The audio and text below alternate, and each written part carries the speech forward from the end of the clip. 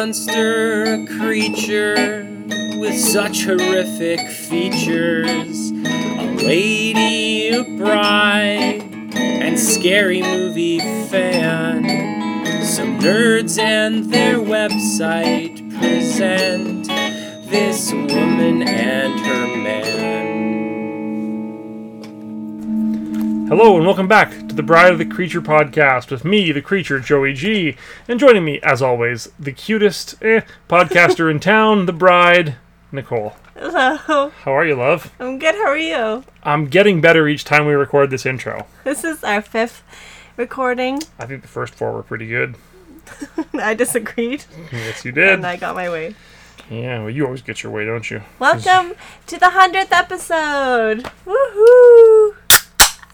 That's Joey. Popping a cold one. I already popped my cold one. Delicious Diet Pepsi. Cheers. Yeah, fine. We're cheers into it. We made it to 100. 100 episodes. We started back in 2014. Yeah, maybe. Before something we like had that. kids, and Long time ago. now we've done like 100 had 2 and kids, and I think including the ones today, we've done something like 120 movies. oh, I didn't think about all the verses and the Yeah. Scream ones, and then this and the 2 Son of the Creatures. Yeah. So this time we kind of just chose together, but Yeah, because in celebration of 100 episodes, my darling, we are doing another spooktacular. If you heard last Halloween's episode, we did a Scream spooktacular yes, where we did covered the Scream 4 franchise, Scream 1 through 4. and we didn't do the entire franchise of this one, but No, because we did all the theatrical. we did the entire theatrical run. So Nicole's favorite horror franchise is the Scream franchise, and mine is Hellraiser. Yeah, and I had never seen any of them, so I was very excited to do this one. I like how you said "was." That hurts. I'm sorry. Hurts a little bit. Well, we'll talk about it. Oh, we will talk about it. So, if you've never listened to the podcast before, this is everything you need to know. We're going to spoil the hell out of these movies. I'm going to read a detailed recap of each of the movies. We will talk about them as we go through. Oh, I have the hiccups from drinking my Diet Pepsi too fast. We will discuss it as we go through it. So yeah, if you have not seen Hellraiser 1, Hellraiser 2, Hellbound, Hellraiser 3, Hell on Earth, or Hellraiser 4, Bloodlines, you should watch at least 3 of them. Go watch them and come back. Yeah, or, don't. Or don't. I'm not your dad. Do whatever you want. But we are going to talk about them now, so let's start things off with the first... We're already parents to other kids. We don't need to parent our Why are you audience. doubling down on my not your dad line? We could have just moved on. I'm dying. Excuse me. A more professional podcast would edit these kind of things out. Right. We start things off with 1987, written and directed by Clive Barker himself, Hellraiser, based on the novella That Hellbound Heart, also by Clive Barker. It's a very good novella. If you've not read it, I recommend it. Did you read it? I have read it before. When I did didn't you reread first see Hellraiser? Oh, God. Was it back when we watched it with Peter and Monica at her I had cabin? already seen it by then. That was my first time watching it, but I think I was drinking and I just fell asleep while I watched it. Which is not actually that different from this time we watched it. No, that was only one of them. That was number 3. We'll get to it. But yeah, no, I saw this, oh God, not quite 20 years ago, but probably close to it. Whoa, and you're like 13? That's young. I was definitely too young to see this the first time I saw it. Way too young. But, I was very mature for my age. I guess 13 isn't that young. But this movie's pretty gruesome. It's rad. Let's get into it. Let's get into it. We open... Wait, do we play the trailer? We don't do that anymore. We don't? The last time when we tried to do it for the Scream movie, I played the trailers in the wrong order, and I just got texts of people, giving me shit about fucking it up. No, so... We should have discussed this before the podcast. I haven't played trailers in a few of them. Well, we don't do it in any of the movies that have subtitles often, so... I know. This is our 100th episode. I don't want to change it now. We're playing the trailer. Pause. Yes, ma'am. Can't find my mouse cursor. I'm really having a hard time finding it. Oh, there it is. I have seen the future of horror. His name is Clive Barker.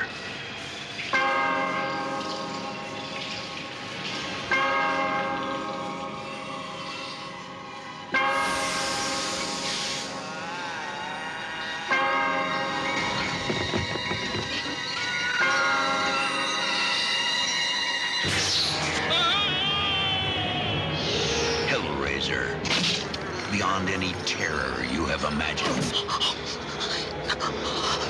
A nightmare. No. Unlike anything you have witnessed, is born. Because within these walls, the unholy is unleashed.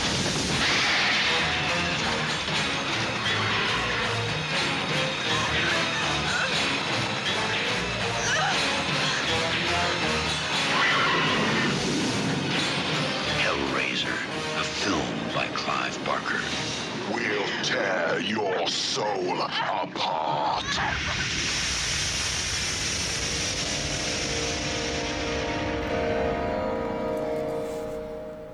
I love you, Yay! sweetheart, princess, honey, gem, jewel. Thank you.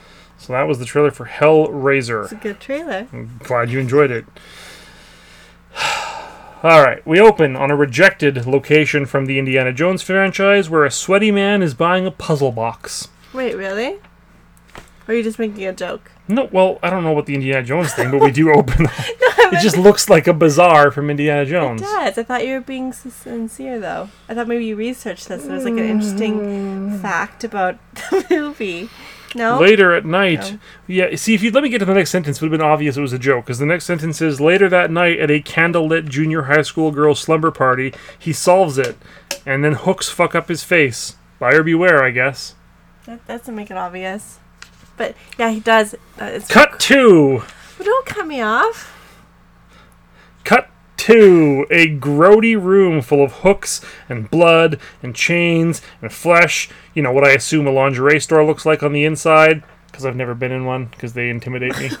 We see There are Cenobites. hooks in a bra store. Yeah, not quite the same ones, but okay. I assume. Anyway, we see Cenobites and Pinhead, who resets the box. You know Pinhead. Everyone knows Pinhead. Now we see Larry and his lady friend, whose name I missed, in brackets, oh, it's Julia, are moving into his childhood home. It's weird and gross and littered with his dead mom's religious iconography. And maggots in the kitchen. Yes, exactly. It turns out that Larry's brother Frank had been squatting there and left a big old mess, including some racy pictures, some dirty photography, There were. some titty pics. And Julia's like, what? And Julia's like, yeah, scissor. Julia and Larry move in. Cut to Kirsty, Larry's daughter, walking over to the house to see her dad, and there she is skeeved on by the movers. Hashtag time's up, assholes. Remember how sketchy the movers were talking to his daughter? Yeah, they were gross. And he's not just like, hey, fuck faces, that's my teenage daughter. Boys Then will he's be just exactly, he's boys. just like, let's move a mattress. Moving a mattress. Where did you made me lose my place. Julia is having flashbacks to her memories of Frank, and the memories themselves ooze sexual tension. I didn't realize this at first. You had to tell me. I know. I thought they were like. I thought she saw that picture, and took them, and then was aroused by them, and then she had all these fantasies in her head. I was like, no, this happened. They're flashbacks. That's why her hair is different. I thought maybe she didn't like her hair. Fantasizing about her That's hair a bit of a being stretch. But different. anyway, so she has different hair. She has oozing sexual tension. And then she wanders around the house remembering Frank. Frank, it seems, was a dirtbag. Julia seems like she kind of sucks too. Especially since she literally fucked Frank right after meeting him, like a couple of days before her wedding to Larry. Like on her wedding dress. Next line. She literally fucked him on her wedding dress. Gross. Yeah. I mean, wedding like dresses are expensive. $4,000 sex napkin. Gross. At least it was white. Ugh. You wouldn't see the love stains. No, then it would show more. Why would white show more? Still stains. Of like Yeah, but jizz stains would show more on black. You're making me gross out. I mean, I would say maybe the sweat would show, but it would still be like an outline. It's not going to fade to the no. But my same point is, it's the same tone, color. Cum is white. Off-white as the dress. You don't know what color the dress was. Maybe she got a cum dress. Oh my god, cum-colored dress. Let's hope that neither of our moms or our children's school teachers listen to this episode. Also, we said cum dress a bunch of times so far. More times than I think we should rename our podcast. Come Dress the Podcast. Yeah, it's on the list of possibilities. While moving the mattress, Larry fucks up his hand on an exposed nail, which cuts him right the fuck open. It hurts him real bad, and it it's bleeds so like deep. a motherfucker. Yeah, watching that made my hand hurt. I was like, oh my, how do you fucking do that? Like, It wasn't even the sharp part of the nail. he wasn't even going quickly. Like, I could see if you're moving quickly how that would happen. Yeah, they do like a close up of and it he's like tearing slow, the flesh. and like if you were actually walking, you would like feel the nail and be like, oh, ow, sorry. You know what though? When you are moving something, it's hard. Like you get the momentum. Like I scratched the fuck out of my back one time when I was moving something. Gross. Yeah. But what didn't happen to me was all my That's blood class. didn't fall on the floor in the sketchy room that Julia was hiding out. Did you just fall on the ceiling? Yeah, my blood fell on the Up. ceiling. Yeah, I went up. It was at work. So Julia takes Larry to the hospital. Who wants to go to the hospital? But the blood absorbs into the floor, and then like a heart starts pumping under the floorboards. So cool. And then the floor starts That's a practical burbling. effect, right? Like everything. Yeah, it was is- 87, man. Yeah, so it was really cool. It reminded me of Edgar Allan Poe. Telltale Heart, yeah. Yeah. But then the floor starts burbling, and then two burbling. It was burbling. That's just like the Panosal B. Yeah, thanks, honey. I'm B-word fat. Burbling floorboards. And two skeleton arms shoot out of it. And then a was cool. bloody, disheveled corpse starts to drag Like, head itself was out of the floor. there. Yeah, it says it's rad right here. It was super cool. Later, at a dinner party, Julia is bored while Larry and his friends are braying like donkeys. Was Right. it in the last episode where I made a comment about Julia Roberts braying like a donkey? That may have been in a private conversation. That was, yeah. Anyway, in, she brays like a donkey. Right when the jewel box and Pretty I'm Woman. forgetting the Pretty Woman. Pretty Woman. Anyway, a dude is trying to get Kirsty drunk in front of her dad, and he keeps making suggestive Like comments. totally obvious. Yes, too. super obvious ones in front of her dad, and her dad's just kind of like, huh, boy's gonna fuck my daughter. Boys will be boys. Yeah, huh, boy, that's the second boy who's tried to fuck my daughter today. Oh boy. Julia excuses herself and goes upstairs to Frank's room where the blood fell, and she gets grabbed by the scary corpse. It's Frank. And he tells her, don't you fucking look at me. It's actually a lot like the scene in Blue Velvet where Frank tells Isabella Rossellini not to fucking look at him. I have not seen Blue Velvet in a very long time. Ooh, I it's just good. know it's disturbed me. Anyway, let's see here. Oh, it says, he tells her not to look at him, but I'm looking though, and he looks cool as shit. Anyway, he asks for her help. Drunk Kirsty starts to go upstairs, and Frank tells Julia he needs more blood. And so Julia sings Suddenly Seymour. That's a reference to Little Shop of Horrors, remember? Feed me, Seymour, feed me now. Okay. And he keeps feeding the Thank you for plant blood. explaining it to me. Yeah. That's a great movie. Kirsty walks down the street with the dude who wanted to bang her.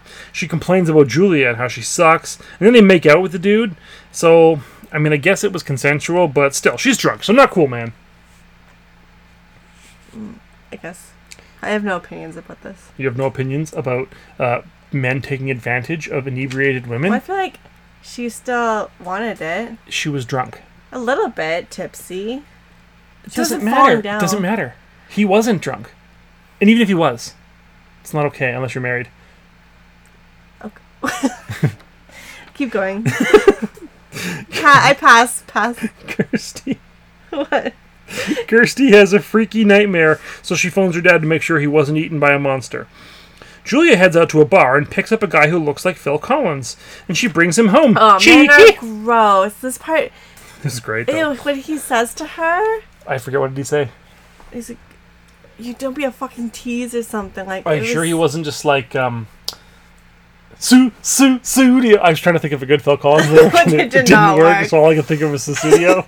No, like, she's Shit. kissing him and she's uncomfortable and she stops and he's like, Wait, "This I got better it. happen." He goes, there must be some misunderstanding. No, he was really rude about it, and I was like, this fucker deserves to die. Mistake. Go ahead.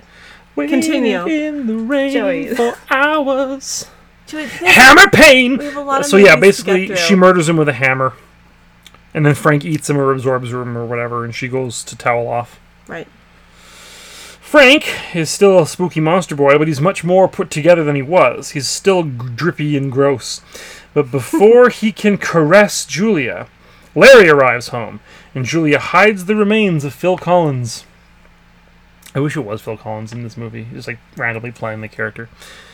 Frank tells Julia he needs 1 or 2 more victims to fully recover, and then he and Julia will escape before the Cenobites notice that Frank has escaped from them. Kirsty works at a pet shop where a weird bearded man, this was so specifically gross. a weird bearded man that she did see the night before when she was with the boy, Steve. Anyway, he's in the pet shop and he eats a handful of crickets. And You they're know, like, as you "Ew," do. And he's got this big, gross beard. Yeah. And like, Okay, careful. no, like, hers isn't scraggly. It's a little scraggly. Well, COVID, yes. No, because of COVID. I don't have COVID. Well, yeah, no, that's what I meant. Yeah, I just haven't. Anyway, Yeah. this guy's beard, he's like full of crickets in his beard. It was just Yeah. so gross. You don't want crickets in your beard. I kept thinking, like, oh yeah, that's going to matter eventually. And then I was like, oh, yeah. And then I remembered, oh, that's right. This guy doesn't actually factor into this movie at all. It's just a cool scene where he eats crickets. Julia brings home another dumb shit and murders him so Frank can eat him. Then her hair grows more and more severe the eviler she gets. Did you notice that? Julia's Yeah, hair? her hair gets more and more, like, extreme. I did not notice It's just that. like her do gets more, like... Is that something you actually noticed or just Yeah, I did. And I projecting? wrote here, she's beginning to resemble Jack Nance in Eraserhead. Her hair just gets bigger. All right. I believe that it's a metaphor. Okay. I think it might just be an aesthetic choice. That's what I was thinking. Yeah, I don't actually think it was because she's getting eviler. I was just making an observation. Oh, Joey. Her hair gets more intense. I believed you. Julia demands an explanation from Frank, who tells her about how the puzzle box opens doors to the ultimates of pain and pleasure, indivisible. Frankly, they mostly look like pain. That's like the one Yeah. big flaw with these movies is a lot about, ooh, pleasure and pain. I'm like, I don't know, man. This all looks pretty painful.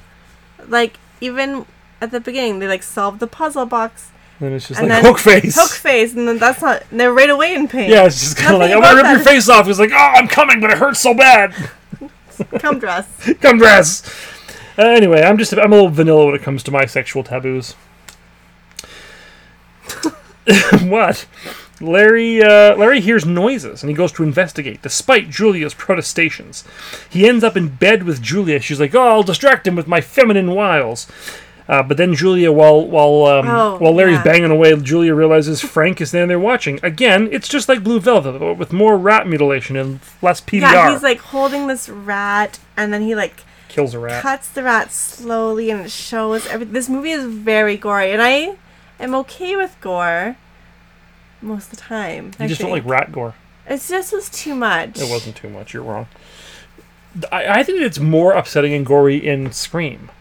Like, this is very, like, over-the-top, like, gothic. It's like Grand Guignol, as opposed to just, like, what looks like realistic, scary knife stabs. I can handle realistic, scary stuff. I can't handle, like, this, like, torture gore. Oh, I like this a lot.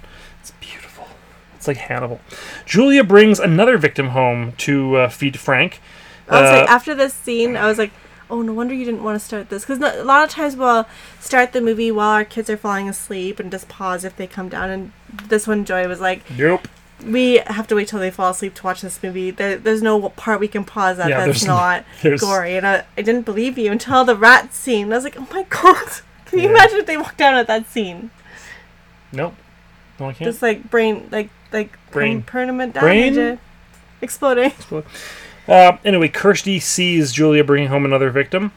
But because she's the protagonist in the movie, rather than just like go home and tell her dad that his wife's cheating on him, she goes into the house, and there she finds the poor lonely sap Julia was feeding to Frank.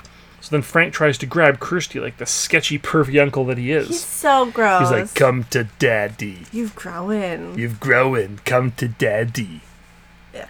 I smoked a pack of Pall Malls." This is not what Frank sounds like at all. No. "Come to daddy. Come dress." Like, I said here, he looks like a freaky, drippy, homicidal version of The Mask, starring Jim Carrey. So at this point, I was like, I felt like the first Smoking. bit of blood that he got to make him come back. Somebody. A lot of him came back, and then they seemed to like get slower as it went on. Like each body he took didn't bring him back as much. And I was like, I think they're just doing that so that they can kill more people. I don't think that's what it was. I think he was, got a lot of organs in there. Yeah, but the first two like brought him back a lot, and then it Well, yeah, it was slowed like his down. bones. You think bones are easier than organs? Yeah. God, we cleared that up. So anyway, they have a struggle, and Kirsty grabs the puzzle box and flings it out the window, which gives her a chance to escape while Frank freaks out. Kirsty then faints on the street, as you do, and wakes up in a poorly lit hospital room, where the doctor gives her the puzzle box and locks her in. Kirsty then starts to solve the box, which causes the wall of her hospital room to open, This was a really cool scene. revealing a long, insane, scary passageway. No reason not to go down it, right?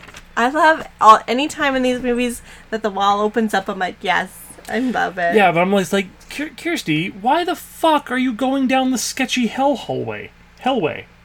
Well, she was trying to solve. She was already worried about her dad. So she goes, oh, wow, this scary tunnel opened up. I better go down it. That'll help. Idiot. I mean, wouldn't you want to? Not if I can hear the sound of a child crying echoing down the hall, and then a fucking rad creature thing chases her down the hall again. Oh, was it the one that bites quickly? Yeah, that thing is so cool. I think it's called the Engineer or something in the book. Wait, was it the worm one or the one that bites quickly? Well, there's only one. There was one that was kind of like a worm that hung Yeah, from the ceiling. it was the same one. It appears twice in this movie. Yeah, I know. I was thinking of the different. You're thinking of the Chatterer? The Chatterer, The yeah. Cenobite. He's one of the Cenobites. Yes. Yeah, Yeah. okay. Well, yeah, we're talking about The monster. I think that he's called... I read his name. Yeah, the Engineer. Ooh, that's such a cool name. Yeah. Yeah, he looks like a big worm hanging from the ceiling. He does look really kind of. cool. It does look cool. I like so anyway... Kirsty. Yeah, she's great. She narrowly escapes, and upon looking back, the hole in the wall is gone, and she attempts to undo the puzzle box. She's like, fuck this! But the lights go all squirrely, and her IV bag fills with blood, which is a really cool effect, and then it bursts, and enter Cenobites. There's blood everywhere. Ding, ding, ding, ding, ding, ding, ding, ding, ding. Enter Cenobites. Anyway, all your favorites are back! Chatterer, Butterball, Pinhead, and of course... female Cenobite. It bugs me to no end that in the credits of these movies, all the Cenobites have cool names except for the girl. She's just called female Cenobite. Yeah. Chatterer, Butterball, Pinhead, and female and Cenobite. She just looks like Pinhead. I think she looks rad. She doesn't look like Pinhead. She's got like the weird like face fucking circles and shit. I think she looks more like Pinhead. She looks more like Pinhead than like Chatterer or Butterball does, but she still looks cool. And she's Pinhead Light. Okay. Anyway, Pinhead arrives to take Kirsty away, but she tells Pinhead that she knows Frank, and that Frank escaped them, and that she can lead them back to Frank. And Pinhead warns her, if you cheat us, we'll tear your soul apart. So this is what I don't understand. Like, if they can do all this kind of magical stuff in that realm, and how do they not know that Frank escaped? Hell's a big place. Okay. They got a lot of people to torture. I accept it. I mean, you don't think that the Cenobites just stand there with their victims forever. Like, hell's eternal. They got other people to torture.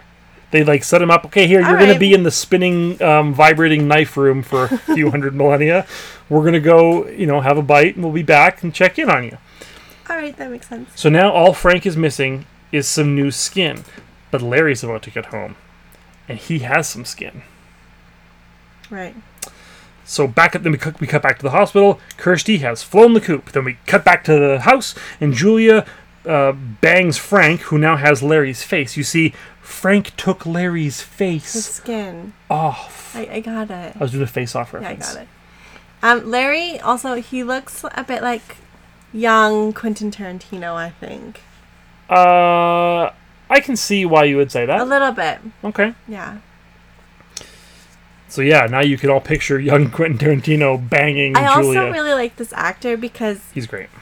He was meek and mild as Larry, and then when he is Frank, he does a really good job of it. You believe that he's Frank. So Kirsty arrives at the house to warn Larry. Too late, dumb shit. Kirsty hugs Uncle Father Frank and tries to tell him that tells Larry about Frank, but soon realizes that he's actually her father. I wrote that he's actually Uncle Father Dad.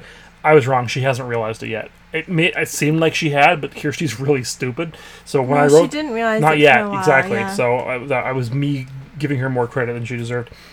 Julia locks her in a room with Larry's skeleton, and then Pinhead appears, and Julia and Kirsty have a little tussle on the stairs, and Kirsty then grabs Larry and is like, come on, Father, Uncle, Dad, it's time to go. And then she realizes, oh no, it's Uncle Father Frank.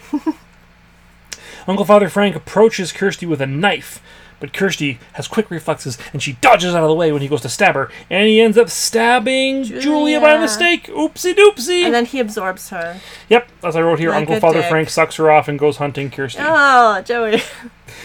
Kirsty then hides among the religious iconography. Finally, religious iconography comes in handy. For the first time in history. Alas, she also discovers the maggoty corpses of Phil Collins and the other victims. Yakimo. And then I wrote, apropos of nothing, the statuettes on the railings of the house, they look like the Maltese Falcon. All right. Yeah, not important. Uncle Father Frank backs Kirsty into the murder room, where she gets Uncle Father Frank to admit he's Frank out loud. Smart girl. I'm sorry, Because then Pinhead knows. Yeah, so then Yeah. we get one of the greatest special effects in the history of motion pictures as a bunch of chain hooks shoot out of the walls and hook Uncle Father Frank all over his body. And then we get this like wide shot of him standing like all kind of stretched up. And then Pinhead tells Kirsty to leave as this is not for your eyes. But she watches anyway, and then Frank goes, Jesus wept. And then he goes, pow. This movie had some really great one-liners. That's one of my favorite special effects shots in any movie ever. Yeah. When Frank gets torn apart after saying Jesus wept. It's fucking cool as It shit. is really cool. Female Cenobite then starts to pursue Kirsty, who thinks fast and grabs the puzzle box away from Julia and then unsolves it before Pinhead can show her such sights. Right? And she uses it and she's just like, "Bzz," she goes, go to hell, and they do. Right. She uses it like a laser gun, kind of. Yeah, it's kind of cool. It is kind of cool. She goes, anyway. To all of them. Then Steve arrives. Remember Steve? Her boyfriend? Yeah. Steve arrives to try to help, but he opens the door, and then that hell demon from the hospital, the engineer, comes charging through the door, and then he and the engineer play grab-ass for a while Kirsty fucks around with the puzzle box, and then zaps the engineer as well. Phew. Steve's all, Kirsty, you got some explaining to do. I don't remember him actually asking her for what's going on, but apparently I thought that was funny. So, okay, now this is where we get into a little bit of confusion for the next movie. Okay. Oh, Because, yeah. the house this fucking was- burns to the ground. This was confusing. The to me. house burns down. Kirsty throws the box into the fire, but then the That bug hobo, homeless the bug man. hobo man with the cricket beard, Yeah. Cricket McGee, walks out into the fire, pulls out the box, and then he gets all turns burned. into a demon. He turns into a skeleton Batman. Yeah. And Flies away like a bat out of hell. He'll be gone when the morning comes. Oh, boy. And then we see the box once again back at the bazaar from the beginning of Temple of Doom, and it awaits another victim. Yeah. End of the movie. So that's the first one. It was obviously intended to be a one-off. So, I remember, because I watched it back then when I was drinking and falling asleep, I remember Kirsty being the main girl in it, and then when we watched it, I was like, it's Julia. Yeah, it's Julia's. It's Julia's story Yeah, more. totally. And, like, The second movie is Kirsty's movie. and I wasn't as into it because I really, like, I thought of it as being, like, the other franchises of that era, like, Halloween and Friday the 13th, where there's like a teen girl who is the main girl. And I think that's she, why I like this movie. She wasn't, and so I think it took me a little while to get used Yeah. to that. I didn't really like Julia until the second movie. I think one of the things I like so much about this movie and this franchise, but especially this first movie, is how it is nothing like the other horror franchises. That's what I was saying to you. Like we talked about it at the time. We talk a lot off the podcast. Yeah, believe it or not, we talk or not talk for hours. Find things to not talk about. Sorry. That this reminds me of Evil Dead, where like Evil Dead really like chiseled out its own niche Yeah, it was of very horror much its own thing. with the Deadites, and this is like that with the Cenobites. It's Yeah. something completely different, and I really appreciated that. The thing I didn't really like about this was the look of the Cenobites. Oh, I like so I like cool. aspects of them. I like the Chatterer, like his teeth, and I liked the Butterball? engineer, and I Oh, the like the engineer's cool. names. I don't like Butterball. I don't like the S&M aspect of it. I just think it I looks just so don't cool. think I don't think it looks cool. I don't think it's scary. I'm not as into it. That's fair. Yeah, I mean, I couldn't disagree with you more if I tried. Like, I know. I mean, I think about the other horror franchises that you and I have watched, and it's like, okay, we got big guy in hockey mask, big guy in William Shatner mask, not so big guy in ghost face mask, which is the worst looking slasher. We've talked about this before, but I hate the way Ghostface looks. You're wearing a Ghostface shirt. Yeah. At least Freddy Krueger looks kind of cool, but he's just like burn face. But these guys are so different and It so is so cool, different. and the gore effects are great. The really funny part is that you afterwards were saying, Joey, why did you think I would like these? You know I hate body horror. And until you said that, I was like, yeah, it literally never occurred to me that these are body horror Like movies. the skin melts Yeah. together. Like It's there definitely society is. Yeah, there's a lot of that body way. horror in And these I'm movies. not into body horror. I think there's just like body horror elements in it, but they're not really body horror movies. But yeah, I'm just not. But yeah, as no, I get into it. That's fair. Yeah. I mean, you're completely wrong, But I but did it's like fair. this. I liked the first movie So good. as a whole. Like it was a complicated story. It told it really well. It was complicated, but it was also very simple. Like it was complicated in that, like, yeah, it has to do with like puzzle boxes and death, and a bunch of like stuff gets left unsolved, and they don't explain things. But it's also sort of just like, you know, this woman cheated on her husband, and then he comes back and she murders her other husband. So it's sort of like it's a very small story It's a with small- like crazy deep mythology, Yes, that's what I'm. Yeah. What I'm getting. That's the complicated part is the whole mythology, and I it's hear not you. explained. which is and what makes it so leaves good. it open to you, which I liked, and Yeah. it was one contained story, And then I liked that. the franchise is now going to take the next 3 movies to prove my point about why you shouldn't explain the mythology, because it was way better before they tried to explain a bunch of stuff. We'll get to it. Anyway, I did like. From a feminist point of view, Julia is a badass. She's an awesome character, and And- she's only going to get cooler in Hellraiser 2. And I found Kirsty to be more plain, and not like the typical like, oh, badass. She kills Yeah. everyone, but she does kill everyone. But I felt like I appreciated the fact that they She's just like left a her person. that way because I felt like we could put ourselves in her Yeah. point of view. And it's because it's not about cool catchphrases. Like, she gets to say "go to hell," which Yeah. is... That's the one line I would take out of the movie, to be honest. Because all the other lines are so strong. Yeah, and in the rest of the movies, they start to have those kind of like horror movie lines in Mm-hmm. them. Like, there's a lot of them in 3, but this one has "go to hell," and I'm like, I will forgive it because of how good this movie is. But that's the worst part of that movie to me. Yeah, so Is I when she found says like "go to hell." I found it okay that Kirsty was just kind of a plain character because we could all just see Yeah. from. We could project ourselves onto Yeah. her and She's just a normal person who put our- finds this horrific and put situation. ourselves in Yeah. the movie more. Totally. which And I've was always kinda wanted to be in a cool. movie. Yeah, no. So then Hellraiser 2 happens, and Here's the trailer. oh right, yeah, okay.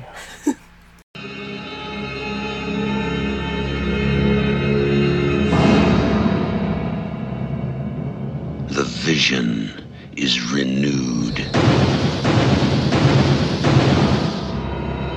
The power is reawakened. The fear is reborn.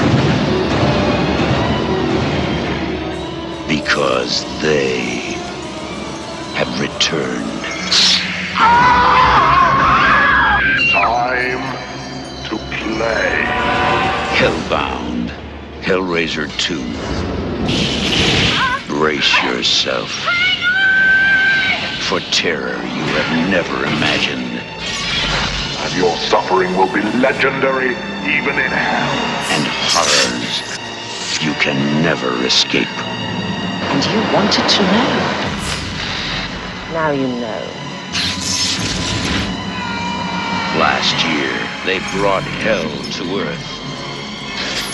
Now, they'll take you through hell.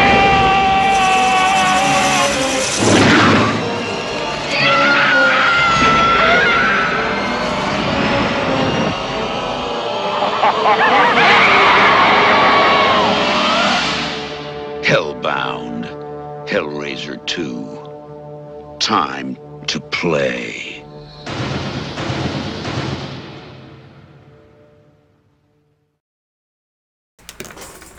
So, Hellbound, Hellraiser 2. Did you know that the first Hellraiser movie was supposed to be called Hellbound?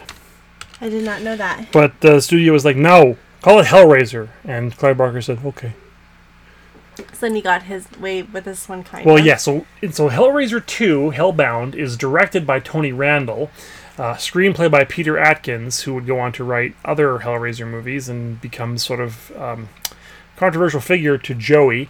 But Clive Barker basically wrote the story for this movie and executive produced it, but he wasn't actually involved in the screenplay or the actual production of the movie outside of being an executive producer and giving the basic story. Right.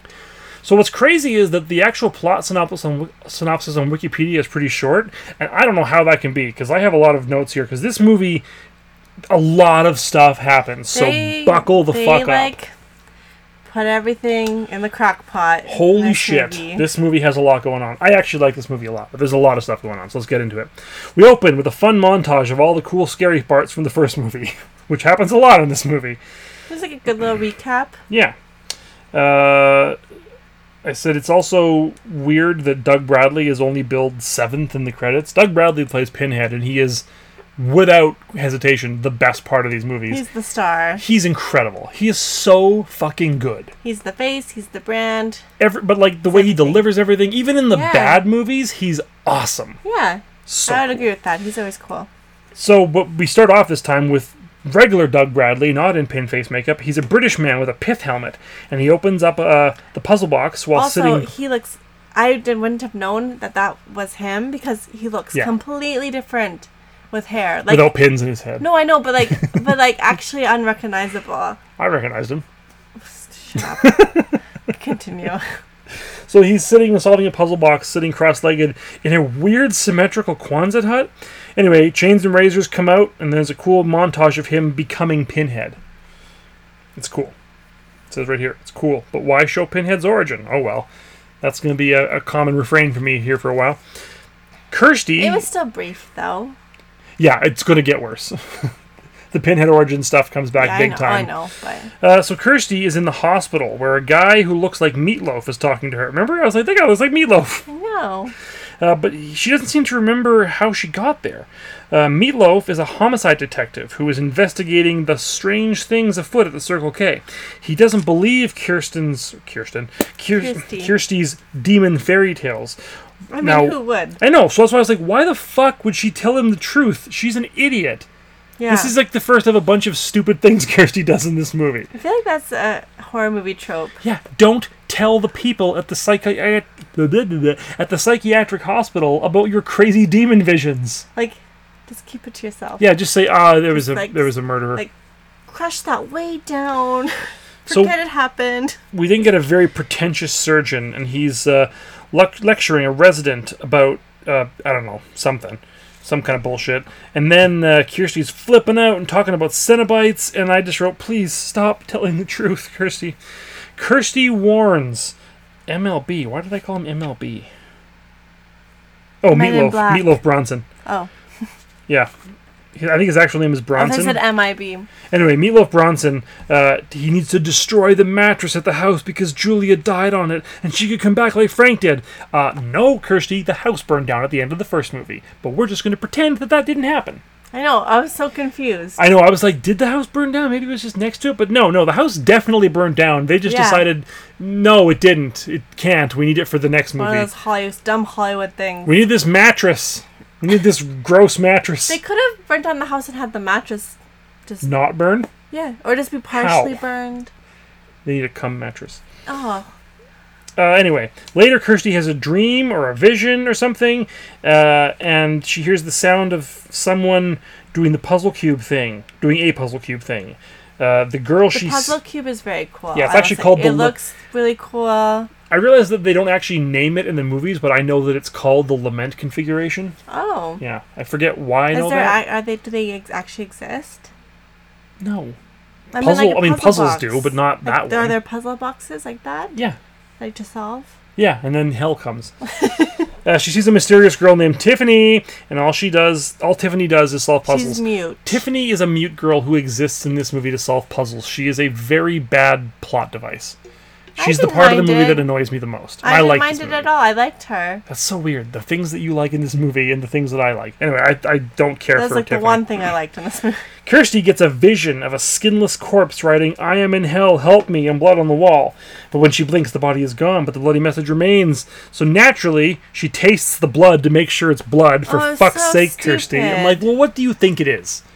Yes, it's blood. But of course she goes, I bet you that's my dad. He's in hell. Because she's an idiot. I feel like there's that's no reason to think that. I know. It's anyway, dumb Hollywood okay, thing. so now I want you to be proud of me here, because that surgeon who was being pretentious earlier, I came up with a great name for him. Right. He's Dr. Pretentiorius, because Dr. Pretorius is the mad scientist from Bride of the Frankenstein. Very good. Thank you.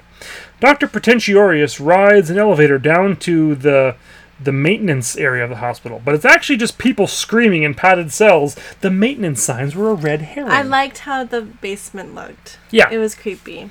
Kirsty tells Dr. McDreamy, that's the other doctor, the one that the Dr. Pretentiorius was lecturing to, he's Dr. McDreamy, that she had a visitor. She then tells him that her dad is suffering in hell and needs help. I swear to God, it's like she wants a lobotomy.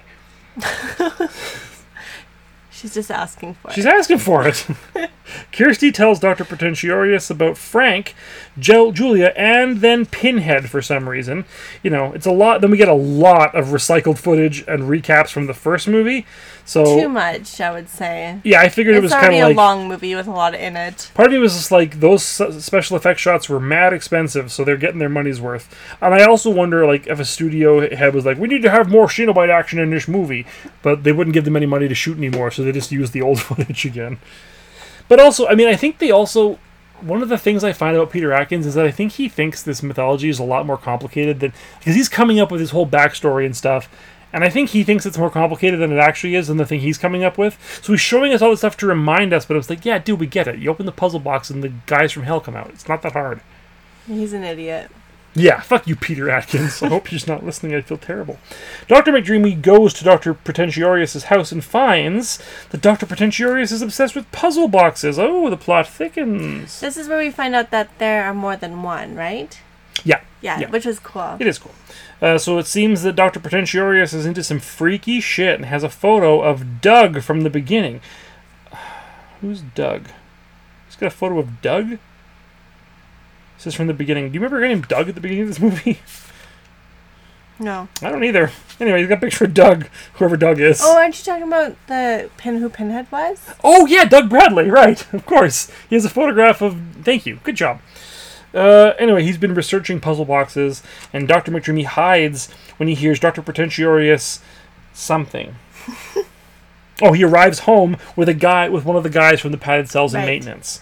Oh, And yeah, the guy's in the that's really straitjacket. sad. He's, like, taking advantage of the Crazy guy. mentally ill. Now, this mentally ill guy is the same person who played Skinless Frank in the first movie. Because the guy who plays Oh. regular Frank and the guy with Frank's shirt off when he's all red is a Right. different actor. So they have a thinner guy, and it's the guy who thinks he's got bugs on Because him. they needed to have a thin guy in order to put To all get the the- makeup yeah, on exactly. top of him. Yeah, that makes sense. Yeah. Also, the Julia mattress is in Dr. Pretentiorius' study, because we heard earlier him on the phone saying, deliver it to this address. And you're like, Which is why would the also- police yeah. let the psychiatrist at the hospital have their murder a piece mattress? of evidence. Peter, that's a bit of a stretch. Whatever. The point Yeah, is he has it. Peter. So anyway, the crazy guy thinks that there's bugs on him, so Dr. Pretentiorius gives him a straight razor, and the guy slices this is himself up awful all to over the watch. mattresses. This was just awful. It was a bummer. But the blood starts to soak in, and suddenly, in what is the coolest shot in the movie, I think, Julia shoots out of the bed all skinless and gnarly, and she eats the guy. She just, like, pops out and grabs him. It's really cool. And then the other Dr. Dreamy is behind the drapes. He's hiding behind a curtain the whole time, yeah. But I just being thought like, that, what the fuck? that, like, Monster Julia looks so cool here. Like, she's so slippery, she can't walk. She's, like, sliding everywhere because she's all covered in gore. It's really cool. It was kind of a Yeah, lot. but then she tells Dr. Pretentiorius he needs to help her. Just like a Frank! Just like Frank. Dr. P gives Julia a cool bandage gown, and then they make out. She had this really cool, like, bandage thing going. Very much like, Also Lancaster in yes. Bride of Frankenstein. Yeah, that totally. was cool. That's when I thought of the Dr. Pretentiorius name. Very good. They make out, and Julia says that now they need some skin, like before. And then I accidentally skipped 2 pages again, so I wrote, God damn, fuck my eyes, shit, fuck. I hate 'Cause it when I do that. Back at One Flew Over the Cuckoo's Nest, which is what I started calling That's the... funny. Thank you. McDreamy tells Kirsty he believes her for some... Oh, yeah, because he was at the house. And that Julia He is just back. wants to bang her. He's like, Julia's back and she's gross. So Kirsty plans to go to Dr. Pretentiorius' house to get a puzzle box. Also, her boyfriend just disappears. Yeah, Steve's not in this movie. I was like, oh, That's poor- fine. poor Steve sucked. Steve. He was barely a character. So to stop Julia from getting fully revived and to save her dad, who she thinks is in hell, McDreamy decides to help her because he's so handsome. Dr. P brings Julia a shitload of women and has them all hanging like the meat in Rocky. Hey, Polly, you I skin thought that looked cool. You interrupted my really good joke. I'm sorry. So, hey, Polly, you skin the sisters with me. I'll call you later. Gross. Oh, actually, I'll kill you later. That's even funnier. Sorry. One rad lightning lit, dramatically scored Frankenstein homage later, and Julia is back, baby, but with less dated hairstyle. Her hair is much better in this movie. I really liked Julia as a character in this movie. Julia is so fucking I think good in the this first movie. one I was just disappointed that it wasn't Kirsty as the main girl, and in this one I'm like, Julia's a badass. And you're like, man, fuck Kirsty. Julia rules. Yeah. So, while he looks at the puzzle boxes in Dr. P's study, McDreamy goes exploring. He's about to enter a room when Julia I feel like we're finds still just him. at the beginning. I know, so much happens in this fucking movie. It's crazy. Julia finds him and says, don't go in there, it's awful. And McDreamy's like, duh, I'm stupid, because obviously that's Julia. So why is he just like, don't worry, I'll save you? He's such a fucking idiot. Anyway, he realizes too late that he's stupid, and Julia sucks his face off and finishes all her skin. And then I wrote, Kyle, you fool, this isn't even my final form. Why would I call him Kyle? Oh, I think his actual name was Kyle, but I called him McDreamy. Yeah, so anyway, I was doing like a Cell reference from Dragon Ball Z. It's really funny. You think you're really funny. I like to think so, but I get the impression from your whole vibe right now that maybe I'm not. Julia confronts... I mean, this is a long movie. We don't have time for your weird It's not. jokes. That's what's crazy. This movie is not very long. It's 90 minutes. I mean, you're going to talk for a long time, so... Julia confronts Kirsty, and she does this rad speech about how she's an evil queen this time. This was cool. So I was cool. like, yeah, this is like a weird fairy tale. Yeah, it's great. So then Dr. P wants wants his turn to be rad, so he brings young Tiffany home to solve the puzzle box for him. Tiffany! Hello! May I ask why you thought young Tiffany deserved to die? It's from Men in Black. Zed. Tiffany solves the box, and then all hell breaks loose. Ha! Get it? Mm-hmm. The walls open up, and all your favorites are back! Chatterer, Butterball, Pinhead, female Cenobite. Still doesn't have a name. They give Pinhead a much more dramatic entrance when he comes out, and he points out that it's not hands that call him, but desire. So he's not actually after Tiffany at all. Which is... Peter Atkins ignores his own mythology a lot, because in every other movie, whoever opens the box gets killed, regardless of why, whether they knew what it was or not. Even, like, the movies to come. Yeah. Even this movie. Yeah. Later on, anyway. So that part was a little irritating to me, but so anyway, they ignore Tiffany and go after Dr. P, who is wandering the tunnels with Julia. The tunnels in hell. The hell tunnels. The hunnels. Kirsty comes to, and the room is collapsing, so she runs into the hunnels and starts calling for her pa. Mighty brave, stupid, considering the last time she went into hell, a tunnel monster chased her, remember? She's also very brave. She's stupid. But this time hell has a crazy circus funhouse motif, complete with evil Calliope tunes, which is pretty cool. Yeah, I like the whole that. aesthetic of hell is rad in I like this the movie. Calliope tunes. Kirsty finds herself in a suburban home with family pics on the mantle. She's foolishly happy for a second, and then the room starts bleeding, and the Cenobites show up. And this was another thing where I was like, why is this? This happens really fast. All of a sudden she's in a room, and she's like, oh, there was a nice suburban home in this tunnel, and oh no, the walls are bleeding. Oh no, the Cenobites are here. They pack a lot in This movie gives you whiplash. Kirsty can't send the Cenobites away as she's in their realm this time. Pinhead tells her that he is in... What? Oh, no. He tells Kirsty that her dad is in his own hell. Our princess is in another castle, Mario. It's like, your father's not here. He's in a different hell. But then he allows her to go and have a wander. After all, they have all eternity to know her flesh. So cool. That was a cool line. Yeah. Dr. P sees some wacky Lynch sex visions, and Julia has sights to show him. She says the line, I have such sights to show you. And I was like, yee! She said it. Kirsty finds Tiffany and tries to explain to her that they need to work together, and Tiffany needs to close the box so that they can get out of hell. Kirsty just figures all this stuff out. Nope. I don't know how, but she does. Julia and Dr. P find Leviathan. Leviathan is the lord of flesh and desire, and her master. He's like a big floating pyramid in the sky. He's a really cool obelisk. This is the moment that you really wish they had some more money. Anyway, Julia brought Dr. Pretentiorius with him because Leviathan wants souls. And so Dr. P gets grabbed, and you think he's about to get turned into a Cenobite, but you just get a little taste. They just tease you. You don't get to see him yet. But he gets sucked into this whole thing. And he's going to be turned into a Cenobite. Kirsten and Tiffany find Kirsten's pop's house. Kirsten has to go. I keep calling her Kirsten. You have a cousin named Kirsten. That's probably No, why. I don't. Nope, you have a cousin named Kristen. Yep. I don't know anyone named Kirsten. Inside, there's a weird chamber. Yeah, so she thinks she's found her dad's house. She goes inside this like weird place, and there's all these nude ladies writhing around under sheets. And then all of a sudden, who should show up? Uncle Father Frank. Uncle Father Frank! Silly Kirsty, it wasn't your dad who sent you those messages. You Larry idiot. wouldn't have nude ladies and candles. That's Frank's aesthetic. Like, she's so dumb. Her She's dad so would dumb. never lure her into hell. And why would her dad be in hell? Well, he may have done some shit. I mean, he seemed like just kind of like a nerd. Yeah, he was. Anyway, Kirsty throws a sheet onto the candles, and for some reason that makes everything explode, and that is why I don't allow open candle flames in our house. I know, you're such It's dangerous. annoying ass about it. Enter Julia. She has Tiffany this time. Skinless Frank says, "Hi, Julia," and that he knew she'd come for him. You see, Frank is an idiot. He really thinks that the new Queen of Hell, Julia, is going to, like, rejoin him. She literally tears his heart out. Kali Ma, motherfucker. That's the second Indiana Jones reference in this movie, or in this podcast episode.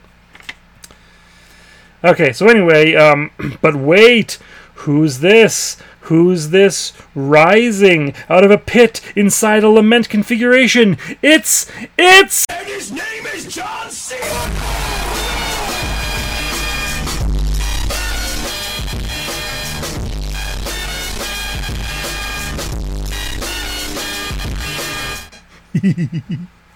That's so stupid. Yeah, actually, it's Cenobite Dr. Pretentiorius, who has the vacuum suck from Wayne's World on his head. And so it starts to suck. That's what this guy looks does like. look like He's that. this like floating guy with a fucking vacuum on his head. It's not the best looking Cenobite in the franchise, but also not the worst. Kirsty tries to get Tiffany while Julia also reaches for her, but Kirsty sucks. No, what? She saves. No, Kirsty saves the day. That's sucking on your line. Well, it's because the vacuum head, and Julia is sucked out of her own skin down the hall, which was really cool. Yeah, it was cool. Kirsty and Tanya. Nope, not Tanya. Tiffany? Tiffany, thank you. Did They. you write Tanya? No, I wrote T because I use shorthand when I do these things. They run back into the hospital, even though the lighting is better now in the hospital. Kirsten. Fuck. Why do I keep calling her Kirsten? Kirsty is sad because she never saved her dad. Maybe because Kristen is actually a name and Kirsty isn't? I think Kirsty is short for Kirsten. Oh. Tiffany comforts her, and the two start to leave the hospital. But in the hospital, all the patients are doing PBs. Peanut butter jelly Yeah, time. what that could peanut possibly butter mean. jelly time. All the patients are doing puzzle boxes, right? Lament configurations, and then Sino Pretorius, John Cena, bursts through the window. He's got razor blade tentacles, and he kills people. K and T run into all our old favorites. They're back. It's time to play. No more deals. They want her flesh, so she offers information instead. So she hands Pinhead the photo of Pinhead as a young British man, which she got in the guy's house. Yes. Pinhead is surprised, and she says, "You need to remember your human past." And Pinhead remembers. Remember.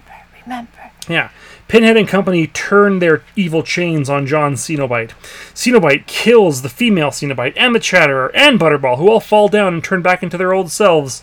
John Cenobite plans to take over the Sorry, hell. why are you calling him John Cena? I don't Does know. he look like John Cena? No, because Dr. Pretentiorius is kind of hard to say. And I haven't called Cenope here, and I like John Cena. Alright. Anyway, he shoots lasers at Pinhead, who turns into a human and gets his throat cut. Right. Yeah. Leviathan then appears in the sky above the One Flew Over the Cuckoo's Nest place, and Tiffany has to run back to hell to finish the puzzle. Seriously, so much happens, and nothing really makes a lot of sense at this point. But it's just like, oh, yep, okay, let's just go ahead and see what happens. Kirsty, As long as we got a voucher. oh, we've got a voucher. Kirsty runs back in, and they find the Julia skin, and they grab the tiny little obelisk, the little mini obelisk. It's just so much. Yeah. So then Kirsty and Tiffany run back to the maze where Leviathan is. Tiffany approaches Leviathan with the puzzle shard and starts to solve it when John Cena arrives. But before he can kill Tiffany, Julia comes back and makes out with him, which gives Tiffany a chance to solve the puzzle, turning it back into the lament configuration. But just in time, too, because his head gets torn off by the Leviathan penis. But just psych, it wasn't really Julia. I knew it. It was Kirsty I knew wearing it. her skin like a soot. Like an Egger suit. An Egger suit. Come on, Tiffany, let's go home. Like now, fucking cheese it. So they're running, and they run out. And then movers. Cut to movers packing up Dr. Pretentiorious's house, and one of the movers finds the sketchy murder mattress, and he's just like, oh, gross, are we supposed to move this too? And they're like, yeah, I guess so. And then he gets eaten by it, and the then a pill, box comes out. no, not a box, the pillar yeah. of souls, it's called, emerges and spins around all creepy like, and it has faces of all the different people on it, and it stops on the face of the puzzle guardian from the first movie who says, "What's your pleasure?" So look, I like this movie. It sounds like maybe it sounds like I don't, but I actually do like this movie. I love that it just goes for a bunch of stuff, but it goes for too much stuff. I was like, this movie was a bit too weird for me. I really did want to like all of these moodles. Hellraiser is such a big franchise, a big deal for a lot of and horror you love your fans. husband. I also love you, and I just this movie just. I wanted it to end. See, this is a movie that I think needed to be 45 minutes longer. Because it jumps around so... There's so much stuff that you're just like, wait, we're running into hell now. Wait, what's happening? What's Leviathan? Whoa, why is that guy got a penis on his head? What's that thing doing? Where do these tunnels go? What the fuck's going on? Why is she the queen of hell? What I liked about it, I loved Julia as a character so more. I liked Tiffany. I liked that she ran back in. I thought she was a really strong character. She wasn't a character. She has no lines. You don't know anything about her. She's just a mute girl who solves puzzles. Yeah, but she was really strong when she ran back in to finish the job. Only because the screenwriter needed somebody to solve the puzzle to end the movie. So cool, I thought. And they said, oh, we'll bring in this girl. I liked the look of the labyrinth. I thought having a labyrinth in hell made sense and was really cool. Hell looks cool in this movie. But it just was too much. It was way too much. It was too short because there's so much stuff and there's not enough connective tissue, so nothing makes sense. If they give it time and explain stuff, then it would actually be fine. They could have just edited out. See, to and the make thing it more of a cohesive story. No, that's the problem, is they edited too much out and it becomes not cohesive because stuff just keeps jumping around and character motivations don't make a lot of sense. And also, frankly, I think that giving Pinhead a human background and human history and how he turned into Pinhead because he used to be a British man is it was cheap. Not so good. I found that to be cheap in this movie and a cheap way of getting Pinhead to like feel. But also the fact that they kill Pinhead. And so it's just like, oh, look, he died because we're supposed to believe that Dr. Penis Head is the real main bad guy in this movie. I'm like, and he's not good. That's what I mean. They needed to spend more time fleshing stuff out, if you'll forgive the pun, so that it would be a little bit more cohesive. Or just like fire Peter Atkins and get a better person. Yeah, Clive Barker. It's just, I feel like there's a lot of cool stuff in this movie. I love that I would still take this over just about every other franchise horror movie because it's trying something fucking different. I do applaud it for trying something different. Yeah. But it failed miserably. And also, I know what happens when you try to make Hellraiser movies more like mainstream horror movies, and we're about to find out in Hellraiser 3, Hell on Earth. In Hellraiser 1, Clive Barker showed you his vision of a private hell. In Hellraiser 2, he took you on a journey inside the Inferno. Now, the terror returns in mankind's final confrontation with evil.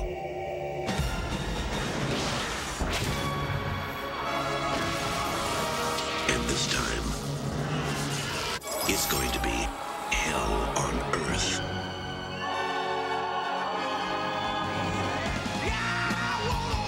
Great club. I really love it here. It's a great club.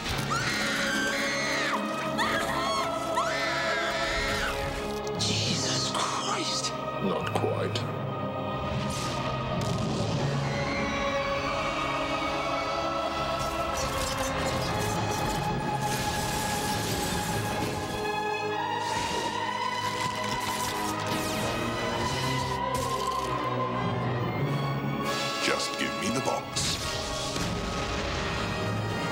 your close-up.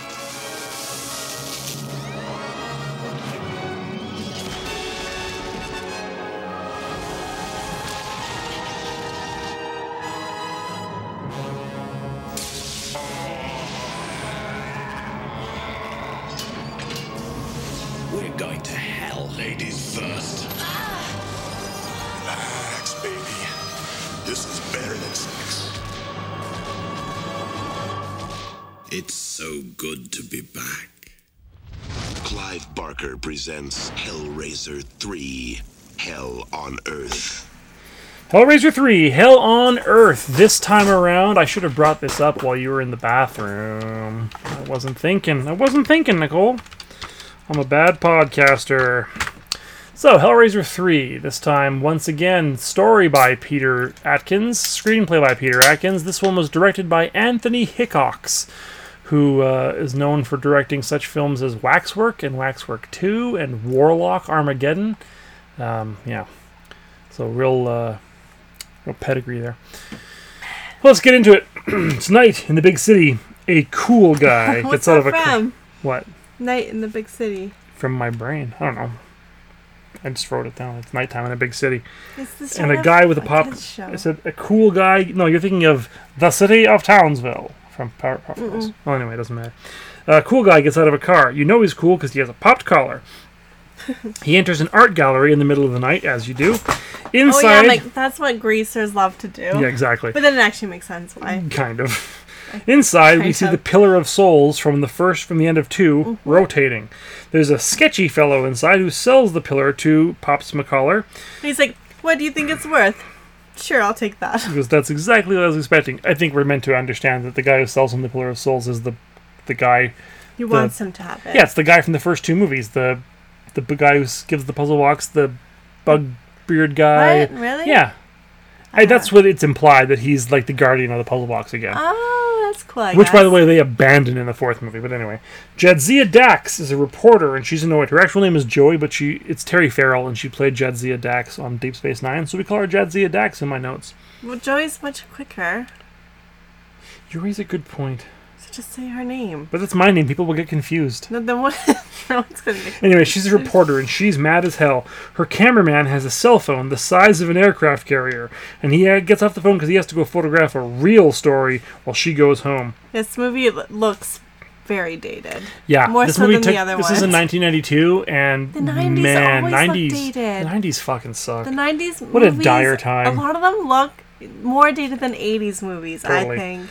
So anyway, a guy shows up in the hospital on a gurney with bloody chains dangling, and Joey asks this shameless fuck? hussy who he's with, she was with him in a boiler room. She's like, "Hey, what happened?" And Joey runs into the operating room, because that's a thing you can do in hospitals, and the chain man fucking explodes. So already I was like, there's a nod to Nightmare on Elm Street with the boiler room. Yeah, the first of many attempts to make this a mainstream fucking Nightmare on Elm Street like slasher movie. Halloween, like Friday the 13th. For the record, there are 8 Hellraiser movies. There's actually 10, but 2 of them don't have Doug Bradley, so fuck those movies. There are 8 Hellraiser movies. This is my least favorite of all of them. I think this movie is bad. This movie makes me angry. Yeah, a lot. it's pretty It's lame. terrible. It's just a lame movie. I'm glad you think so, because I was worried that you would like it because it's more like a conventional slasher movie, and you like those. And not to insult you, but I was like, I'll be sad if she likes this movie better than Hellraiser 1. I do like those movies, but this was this is something just a- different. Yeah, this is just and a it wasn't bad even a good version of a teen slasher That's the movie. thing, right? Because, and I appreciate slasher movies like them. Yeah. I like Nightmare on Elm Street. I like Friday the 13th. I even like Scream. But to me, those movies are just very good one of thoses, you know? So Hellraiser is not like anything else. this was the movie that I proceeded just to drink. You sure did. During- You fell off the couch. Don't tell everybody. Too late. So Joey is fighting with a dirtbag in the editing bay because she wants tight... Also, you always make jokes how you're not professional, but drinking while we're watching and getting Yeah, not just drinking, you got getting shit faced while watching a movie that we're doing for a podcast is the height of professionalism. Hellraiser 3 will make you drink. Anyway, so she's fighting with this dirtbag editor because she wants tight stories, not tight skirts. Good for her. Yeah, exactly. So later on, she goes to She a wasn't nightclub. a bad character, I didn't think. No, she's actually fine. Yeah. She's better than the movie deserves. Later on, she goes to a nightclub that has scary murder sculptures, and there's a shitty hair metal band on stage, and she's looking for the Shameless Hussy. Is that where, though, she first walks through, like, this super rich No, we're getting to that. Okay. We're getting to that. Don't worry. I thought maybe yeah. you glossed over that. No, no, we I need don't. to talk about that. She's looking for the Shameless Hussy, because she was the girl who was with the Exploding Chains Man. And a guy tells her, oh, she's over there in the fancy French restaurant what's connected to our sketchy nightclub. Makes Okay, sense to me. It turns out that Pops McCollar, the guy, owns this whole place. And then we get a random Vietnam vision of Joey remembering her dad dying in Nam, but it was all a dream, I guess. So stupid. So stupid. I also have problems with the Vietnam stuff, but we can It's talk so about that after. stupid. That's my problem with it. I don't find it offensive. I just find it offensively stupid. I just find it offensive to take something that is happened in our world and was traumatic for a lot of people, and to use it as a trope and so offhand in this movie. Yeah. If they had used it in any way respectfully, it would have been different. I don't but disagree they with just used you. it as a trope for trauma, and it just. I don't disagree with you, but like, people also rape and murder children, and they turned that into a thing for Nightmare on But Elm not a Street. specific thing. Not a specific event. But Vietnam is a pretty big, broad historical event. It's not like this very specific murder. It's a massive war. I think you can use war, a specific war, as a backdrop for stuff. I understand your point, It worked but in this movie. I just don't think it was respectful at all. I just think it was shitty. But I also don't think you need to be respectful of a war situation. They're not saying that Vietnam was good. It's just like, yeah, her dad died in Vietnam, and that's I know a they source were of saying trauma for her. We disagree. So I do disagree with you on that. I think this movie is stupid for a lot of reasons, but that's not one of them. Anyway, she does find the Shameless Hussy, or rather, she actually phones Joey later, and they arrange to meet. Or actually, what happens is the Hussy invites herself to crash at She has Joey's nowhere to apartment. stay. Yeah, but for no reason, Joe says, yeah, sure, why not? And then she gets there and starts telling her all about her dream. Yeah. It's so dumb. So I then did. I did like the girl bonding it does get in better. this movie. She It tells was her all about her kinda cute. dream. The girls share a cigarette, and then she tells Joey about the statue, the chains. Basically, she has also she has a lament configuration in her purse that she got from Pops McCollar. Anyway, back at the French restaurant / CD sex nightclub. It's literally like an S&M murder nightclub that shares a building with a fine French restaurant. I cannot describe to you how weird It was this is. so weird. I was like, why is this Yeah. a thing? Like, when they hear the music from the shitty nightclub, I don't metal know. grunge bar, I guess. and this like super fine dining, So dumb. it makes no sense. So he's standing there admiring his Pillar of Souls. It's like, I did good. Yeah. And then, it was like, it makes sense that he got it because he would appeal to him for his nightclub. Yeah, but then he like sticks his hand into it, as he would, I guess, and then a rat bites him because there's rats inside of his Pillar of Souls. Gross. Yeah, and blood goes into the pillar, and then Pinhead's eyes open up on the statue because his face is on the Yeah. statue. So Joey and her new best friend go to the gallery, where an old queen tells them that the gallery has been closed for 40 years. Nancy Drew and Bobby Joe. I was about to say this had totally a Nancy Drew vibe. From then on, I refer to her friend as Bobby Joe because Bobby Joe was Nancy Drew's friend in the Nancy Did you Drew. read Nancy Drew? I read Nancy Drew, yeah. Nancy I've Drew's never cool. read Nancy Drew. Well, you're not as literate as me. So they break in with a bobby pin that she kept in her bra. A brobby pin. When I watched it, I was like, that would be very I was uncomfortable. just like, why wouldn't you keep it in your hair, dummy? Or even if just clip it to your bra strap, that would It's be. a bobby pin. Put it in your hair. I get if you don't want to mess up your hairdo, but just don't. She also had a purse. Yeah, it would hurt. Yeah. Anyway. Maybe she's into pain. Maybe it fits. fits. So then It fits now, guys. We figured Bobby it Joe finds some loose papers what have a lament configuration on them. Meanwhile, back at the posh French restaurant / CDS&M nightclub, a generic classic rock bar band is playing extremely inexpensively licensed rock music. Pops Pops McCollar, whose hair is starting to go full JoJo's Bizarre Adventure. I'm not going to explain that reference to you. Hair in these movies. They're insane haircuts. His hair is huge. It wasn't that. It was like a greaser, like from The Outsiders. He gives a rose to this rosy-breasted pushover, and it cuts to poorly lit and unconvincing sex in front of the Pillar of Souls. Oh, it was the most unconvincing sex scene I have ever seen. The woman in question... What does he say at the end? Or his whole, like... he's very shitty to her, but you don't see her boobies because his hands are on them the whole time. And so I'm like, that doesn't look like sex. That looks uncomfortable. The actress did not want to do full frontal and refused to show her boobs. So the compromise they came up with was, we'll just put his hands on your tits the whole time. Oh my god, this poor girl. So anyway, he's super rude like, to I want his... this part, but I have to do this. Oh, I feel so shit bad for women. Specifically that one. That one. And Vietnam vets. Those are the people that Nicole cares about. Pops, he's rude to his romantic partner. And then while scolding him, the Pillar of Souls chains her and eats her. And she becomes part of it. Which doesn't make sense because she didn't open a box. She didn't open a box. She had no desire summons us, not a box. It just was like a random killing. Yeah. And this is where all the established Hellraiser lore starts to go out the fucking window. Yeah. Pops McCollar and Pinhead have a little chat. Doug Bradley is so great here. In this movie, he gets a lot of dialogue in this movie, and it's literally the only good stuff in the whole movie. It's just great. So Pops shoots Pinhead, who spits out the bullets. And I wrote, he's a fucking pillar, man. What did you think was going to happen? It's so stupid. Pinhead offers Pops a spot at his right hand, and he has such collars to pop for you.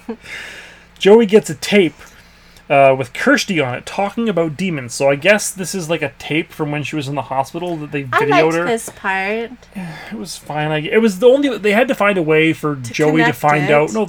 for Joey to know what's going on.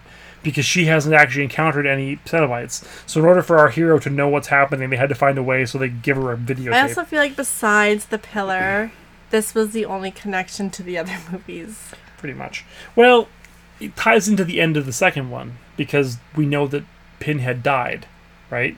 So it does kind of make sense that the human part of Pinhead dies, so all that's left is the evil, the pure evil of Pinhead in the soul, in the Pillar of Souls, and then the human ghost. Yeah, so that's how they tie it in. Yes. You said you said the only tie-in was the videotape. I said the Pillar and the video. Listen to what I'm saying. Yeah, whatever. Do some work. You were drunk. You don't even remember this movie. I really don't remember very much about this movie. On the tape, we get all of a sudden non-Pinhead Doug Bradley appears and says, Kirsty's telling the truth. But when he goes back, when she says, upon being kind and rewinding, he's gone. Back at the enormous New York apartment that Joey has. It was a cool apartment. Yeah. And Bobby Joe is sitting there literally reading a giant World War II history coffee table book.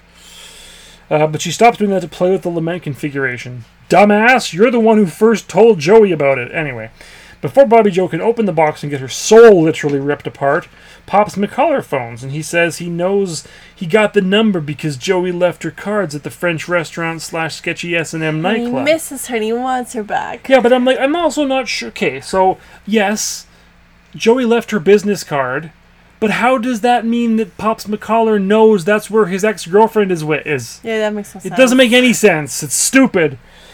Anyway, Bobby Joe listens to a voicemail that was left for Joey that tells her that she got a job in Monterey. So, but she told Bobby Joe she'd get her a job. Oh, crushed. She was crushed. I know, it's like they had this really nice bonding. Yeah. And because of a stupid misunderstanding. And she was like, I'm going to go back with my boyfriend. So yeah, she goes back to Pops McCollar, and Pops is super seductive. I mean, not really, but Bobby Joe has very low self-esteem. Really not. Very low self-esteem. He tries to get her to, walk, and he's so, not subtle about it. It's like, hey, maybe you'd be more comfortable walking over here close to my murder pillar. My pillar. My pillar of souls. And she keeps, not quite going there. She's like, no. Yeah, she's like, I don't want to walk next to your pillar. You're being weird. Yeah. Why do you want me to stand next to your pillar? No reason. I just think you'd be more comfortable over by the pillar. Cut 2. Another stupid Vietnam dream. But this time it's not Vietnam. It's the World War I trenches, and she sees Doug Bradley. Yes. Good human Doug Bradley. Nice. Doug Bradley. So, Joey gets woken up by the television, and World War I good guy Doug Bradley is on the screen going, "You've got to help me." Stupid. Back at the Love Nest, Pops is negging and gaslighting his girlfriend, and finally she walks near the Pillar of Souls, which then yells at her and tries to chain her. But she brass knuckles Pops McCollar. But, because she's stupid, she doesn't run away. She stops and talks to Pinhead on a pole. Anyway, Pinhead's a lot more convincing than Pops McCollar was, so she ends up feeding Pops McCollar to Pinhead on a pole. This makes the face of Sloth from the Goonies on the pole, and then it crumbles and Pinhead is free. Now, I don't really remember this part. At this point, I was good and drunk. He's going to be Bobby Joe's boyfriend now. Pinhead? Yeah. Okay. Back in her apartment, Joey is woken up by old-time radio, which is in her closet for some reason, and it interrupts this broadcast to bring her an important message from good guy Doug Bradley, who tells her to go to the window. And out of her window is the Quonset hut from the second movie for some reason. I actually don't remember this at all. Yeah, okay, well, buckle up. She walks through like a portal in her window and is suddenly in the trench made of dead bodies from World War I. Nope. And there she meets and talks to Doug Bradley, whose name was Captain Elliot Spencer, and he's a ghost! Okay, I actually don't remember this. Yeah, he tells her about the plot of Hellraiser and how they have to stop hell from raising. Okay. Then they show clips from the second movie, and we learn that the evil was too strong and hid inside the Pillar of Souls, but now it's loose and unbound to his goodness. See, before, Pinhead was like tempered by the humanity, and so his evil was kind of balanced. No, it wasn't. He was a demon, and then they made him a human, and it was a bad idea. But anyway, he tells her that you have to lure Pinhead with the lament configuration and bring him to ES. What's ES? I don't know. Doesn't matter. Back at the nightclub, Pinhead appears and kills a whole bunch of people. He just fucks up everyone in the nightclub. This is where it went full, like, slasher movie. Yeah, this is where it became like Friday the 13th Part 8, Jason Takes Manhattan. Didn't make sense for this movie at all. Or any movie. So Joey, who is apparently always in bed, gets woken up yet again by another news report. This time about the nightclub massacre. She likes to sleep. Yeah, she's like, "Oh God, this nightclub massacre. I better call my friend, the roadie from Crosby, Stills, Nash and Young, who agrees to meet her at the Boiler Room." Oh yeah, the Boiler Room is the name of the bar. Right, but also not two. Yes, I think so. That's what you think. Time for a climactic, generic horror movie battle between a plucky heroine and a monster. Joey walks through the icky murder scene, and her friend, the roadie from Crosby, Stills, Nash and Young, is already dead. Good thing she called him. Oh no, she just brought him to his death. Yeah, idiot. Yeah, and for an even worse reason, and we're gonna get to it. Anyway, Joey sasses Pinhead, who has a lot of dialogue, but luckily his dialogue is great because he's great. Doug Bradley is great. Joey runs out onto the street where stuff keeps trying to Final Destination her, like water and live power lines for some reason, and the power lines chase her. Okay, why not? Also, why are all of the streets outside this nightclub empty in downtown New York City? It doesn't make sense. So, her roadie friend has a movie camera face, because he's a Cenobite now. The Cenobites look like shit in this movie. Yeah, and he looks like shit. He has a movie camera, and he literally has a Freddy Krueger sign about her close-up. And you were just like, "Oh, I can see why you thought the Cenobites were bad in this movie." And I said, "Buckle the fuck up, babe, because that is not the one that ended it for me." And then, suddenly, here he comes. Right. Fucking CD player man. A Cenobite shows up. He has a CD player in his head. Because how else will they know it's the 90s? He was the DJ from the nightclub, and he had like CDs embedded in his face, like at different levels, like ninja throwing stars. Throws them. And at that point, I wrote, "Fuck this! I'm broken. See you at the finale, folks." I wrote a few other things, but I was mostly just like annoyed. It looks like shit. Oh yeah, and then they're in they go into a church, and this like priest is like, "Oh my dear, demons are not real; they are merely a metaphor." And she goes, "Then what the fuck is that? Come on!" And then Pinhead stands there and does a stigmata and says, "I am the way."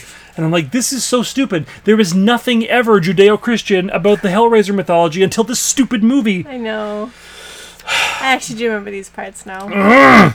So now Bobby Joe and Pops McCullough are also lame Cenobites. She is a cigarette lady and has like a weird... And he has a weird mnemonic thing in his head. Like a pneumatic, not mnemonic. Pneumatic. Mnemonic is how you remember stuff. Pneumatic is like a pump. And it's in his head, and Joey's trying to lure Pinhead to her magic ghost window, and these Cenobites suck. And Joey solves the lament configuration, and it pops out like a turret that shoots the Cenobites with lasers. So then we teleport to the opening credits of Anne of Green Gables, where she talks to her dad in the fields, remember? Yeah. So I get, and he says, oh yeah, some guy named Elliot sent me. Turns out Joey is stupid and just goes, oh yeah, sure, why wouldn't you really be my dad? And so... Why does everyone believe that their dad would lure them to shitty endings? I know. And he gives her the puzzle box. She gives him the puzzle box because she's an idiot. But actually it was Pinhead all along. Something, window of the mind. Elliot confronts Pinhead. He starts to make some kind of weird S&M... Oh yeah, he starts to turn her into like an S&M lady. Hey, but then, I don't remember this either. Yeah, but then Elliot and Pinhead fuse together again. So Elliot's influence stalls Pinhead long enough for Joey to solve the lament configuration into a dagger. And she stabs him, and that, I guess, sends him to hell, I guess.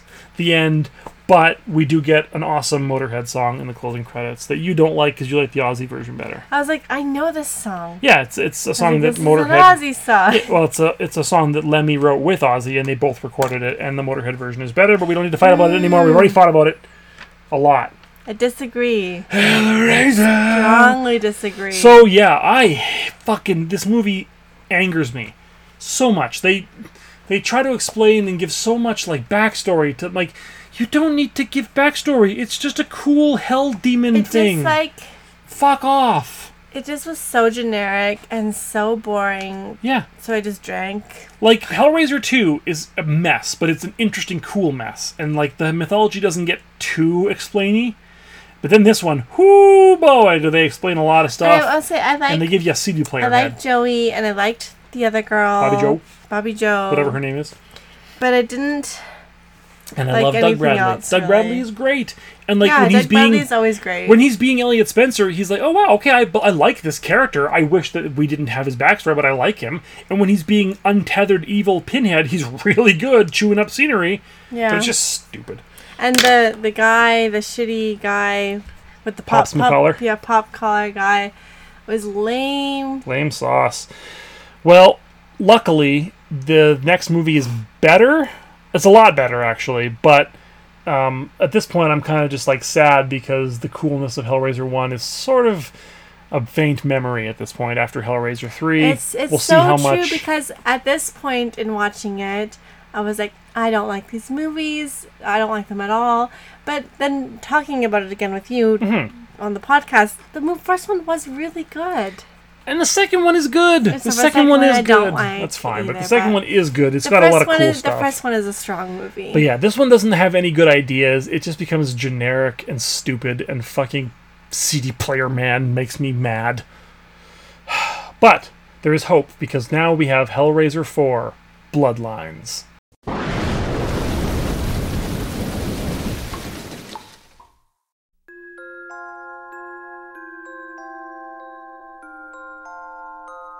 Centuries ago, a toy maker set out to build the perfect puzzle box.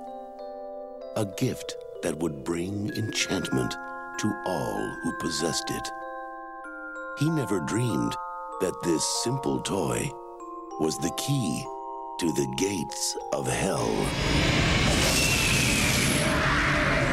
Oh my God. Do I look like someone who cares what God thinks? Now, centuries later, a scientist has unlocked its secret. And the battle for the future of mankind is about to be fought across the boundaries of time.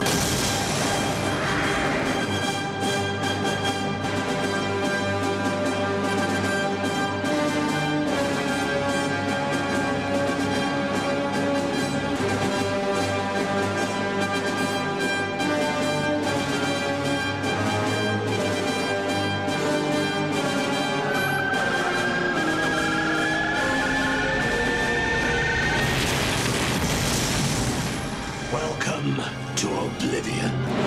Hellraiser. Bloodline.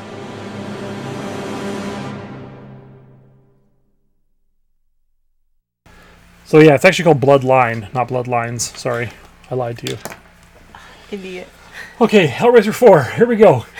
Last one. It was actually directed by Kevin Yeager, who has mostly directed TV. In fact, I think he's exclusively directed TV. But he's credited as Alan Smithy because he took his name off the movie, and uncredited Joe Chappelle did some reshoots later on in the production. Why did he want to be off the movie? Because he didn't like the changes that Miramax was demanding, and ultimately he decided it was going to be too different from the movie he had already done. They cut a bunch. They changed the movie a lot. They changed the relationships. They gave the movie a new happy ending. They introduced Pinhead earlier. They cut 25 minutes out of the movie, which you can tell. I remember we were talking about it. Yeah. I'm like, boy, I think there's a bunch of stuff missing here. But anyway, yeah. So because it's not even that long a movie. They could have. No, it's 90 minutes. This movie. I like this movie, but I think it's kind of a bummer because this movie could have been... I mean, it explains a lot, but it explains stuff... Unlike 3, it explains stuff in a way that actually kind of makes sense. And you could make... If you were going to give a backstory and explain the whole history of Hellraiser, this would be a good way to do it. Yeah. This would be a fine way to do it. But do you think that you disagree more with the backstory of Pinhead's origins than the box? Because this is more about the box's origins. I have no problem with the box's origin whatsoever. But you don't like Pinhead's origin. I don't like making Pinhead a human, or like, oh, look, this is how he became Pinhead. I'm like, that's not interesting. Pinhead is a cool You're right. demon. I don't think that was interesting either. It's way cooler to not know where the monster came from. Halloween! But anyway. Yeah, go ahead. Hellraiser 4. Space.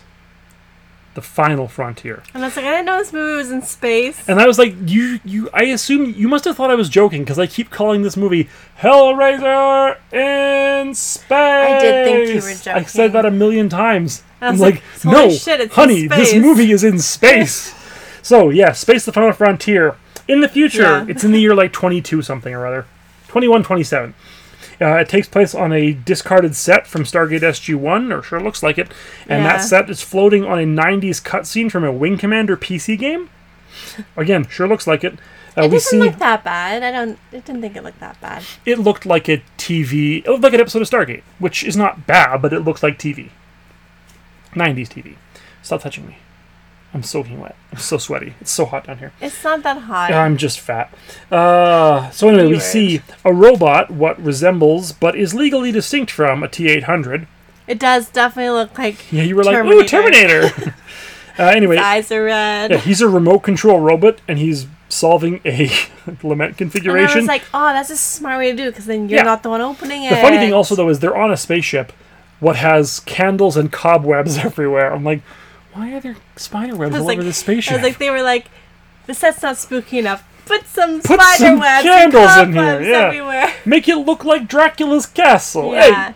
But I did like that he had the gloves that then controlled the robot's hands. It makes sense eventually. That's smart. So yeah, the puzzle box opens, the robot blows up, and we cut to a bunch of Starship Troopers approaching. Like, literally guys from Starship Troopers.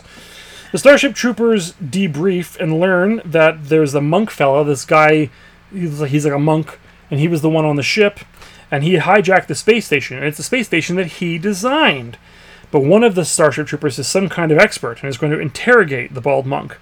And the bald monk tells the Starship Trooper lady that she doesn't know what she's getting into. The lady looks a lot like Mila Jovovich in the Resident Evil movies. I can see why you thought that. I didn't think she looked that much like her, but yeah, sure. She had like the slicked back short hair. She had there's definitely a look that they give ladies back, in movies, like wet looking long black hair. Anyway, short black hair. Okay, fine, but it's not short. It's not long. It's at her chin. It's a bob. She has a bob. She's a bob. Anyway, apparently he built it to catch hell, and then he starts to tell her the history of the Hellraiser franchise. Okay, Bray, strap in. Centuries ago, an occult fella whose name was Philippe designed the lament configuration. Because he was a toy maker. He's the toy maker. And we now literally cut to a French costume period drama.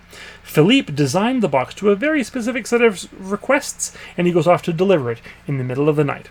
And he leaves his wife and pregnant child, which we know she's pregnant child? Pregnant wife. Pregnant with his child, yeah. Pregnant with his child. Because she's like, you're going to deliver the thing? And he's like, yeah. She's like, no, stay with me. Stay with us. It's like, he's going to deliver a box. Relax. And we have the typical, like, she takes his hand And puts it on her belly. How else will we know she's pregnant? How else would we know? Meanwhile, at a freaky aristocratic bacchanal dinner party, TV's Adam Scott, his film debut, ties... This was his first movie, yeah. I had no idea. TV's Adam Scott, ladies and gentlemen.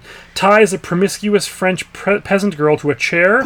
He plays bad guy He's very great. well. And he murders her for the entertainment and at the request of this Amadeus-looking motherfucker, this crusty old French fella.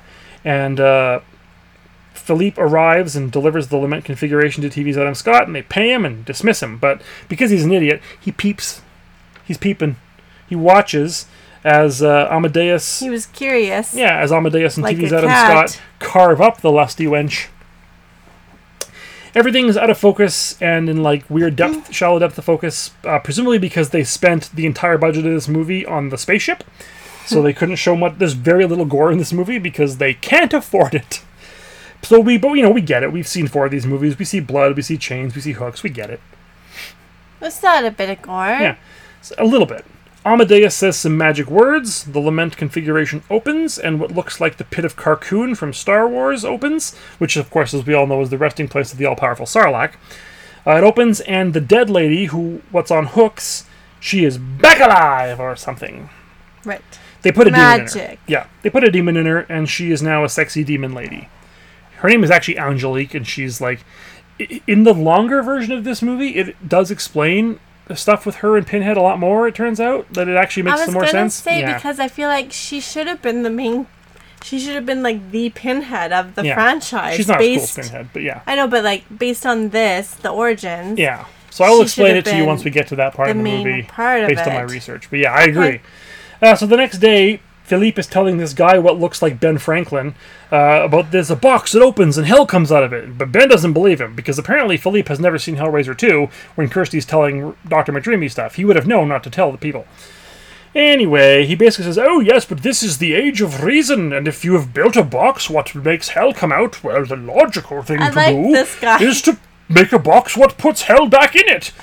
I really like this guy. He was just so, like, matter of fact about it. It was, like, calming. Yeah, oh, and by the way, what's he doing while they're having this conversation? He's doing an autopsy. He's dissecting a dead body. Yeah. It's not even an autopsy. They're doing, like, they used to do these operating theaters to, like, learn about anatomy by carving folk up. Yeah, it was cool. Yeah, it's like From Hell. Yes, so it was like From Hell. Like the book From Hell, not like the shitty movie. I like the movie. But I was in junior high when I saw it, so... Read the book, it's brilliant. So Philippe needs to steal the lament configuration so he can reverse engineer it, even though he built it. He doesn't want to steal it, doesn't he? No, he goes to the house to steal it. So he goes back to Amadeus' house. Inside, he finds Amadeus is all bloody and dead and whatnot, and the sexy demon lady is having some whoopee with TV's Adam Scott. This was the goriest scene, I would say. There's, like, blood all over the walls. Yeah, there's just, like, corn syrup on the walls. But there's no, like, skeleton monsters or, like, hooks pulling people apart yet. Right. So, anyway, before he can grab the lament configuration, Amadeus grabs his arm, and then suddenly sexy demon lady is right there confronting him. And then TV's Adam Scott hits him over the head and tells him that his bloodline is cursed forever. But they don't kill him.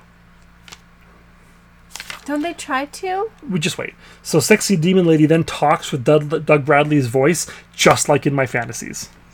So gross. But that, yeah, so we'll get to that too. But that then raises further questions. But for some reason, Philippe's wife randomly shows up at Amadeus' house as Philippe is dying, and he says, you've got to run away, it's too late for me, save our child. But he says it with a French accent, not an English accent. Meanwhile, in space, how's that for a segue? Philippe's descendant is the monk, and he's delivering more exposition about how the sexy demon lady... it's the same actor that plays him through all the generations. Yeah. There's just 3 generations. There's 3 generations, yeah. And he's saying how basically sexy demon lady made a whole bunch more boxes and scattered them around, etc., etc. And then we cut to sexy demon lady holding John Merchant's heart. John Merchant is the present day Philippe, but he wakes up. It was a bad dream because it's full. So at this point, I was like, this reminds me of a Buffy episode. Yeah, it kind of does. Like, she even looks like one of the... Like a vampire? Like, Spike's one of his, like, Victorian... Like Drusilla. Drusilla, yes. Yeah. She looks like Drusilla a bit. And I hate that like, I know that character's name. I hate that show. So then that made me like this movie more because I'm a huge Buffy fan.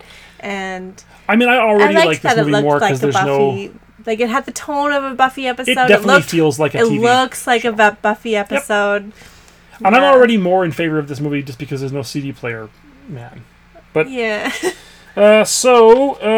Sexy Demon Lady's still alive. It's the present day, and TV's Adam Scott is also still alive, but they have modern clothes, and his hair is still not great. He has bad hair. So then Sexy Demon Lady starts scratching him really bad, and it's not really clear why. Then she goes, "You broke the rule and stood in hell's way because the Philippe's bloodline has survived." But I don't understand how that's TV's Adam Scott's fault and why she kills him for it. I also don't understand, like, if she wanted to kill him for controlling her, which he did from the beginning of But that wasn't why she killed him.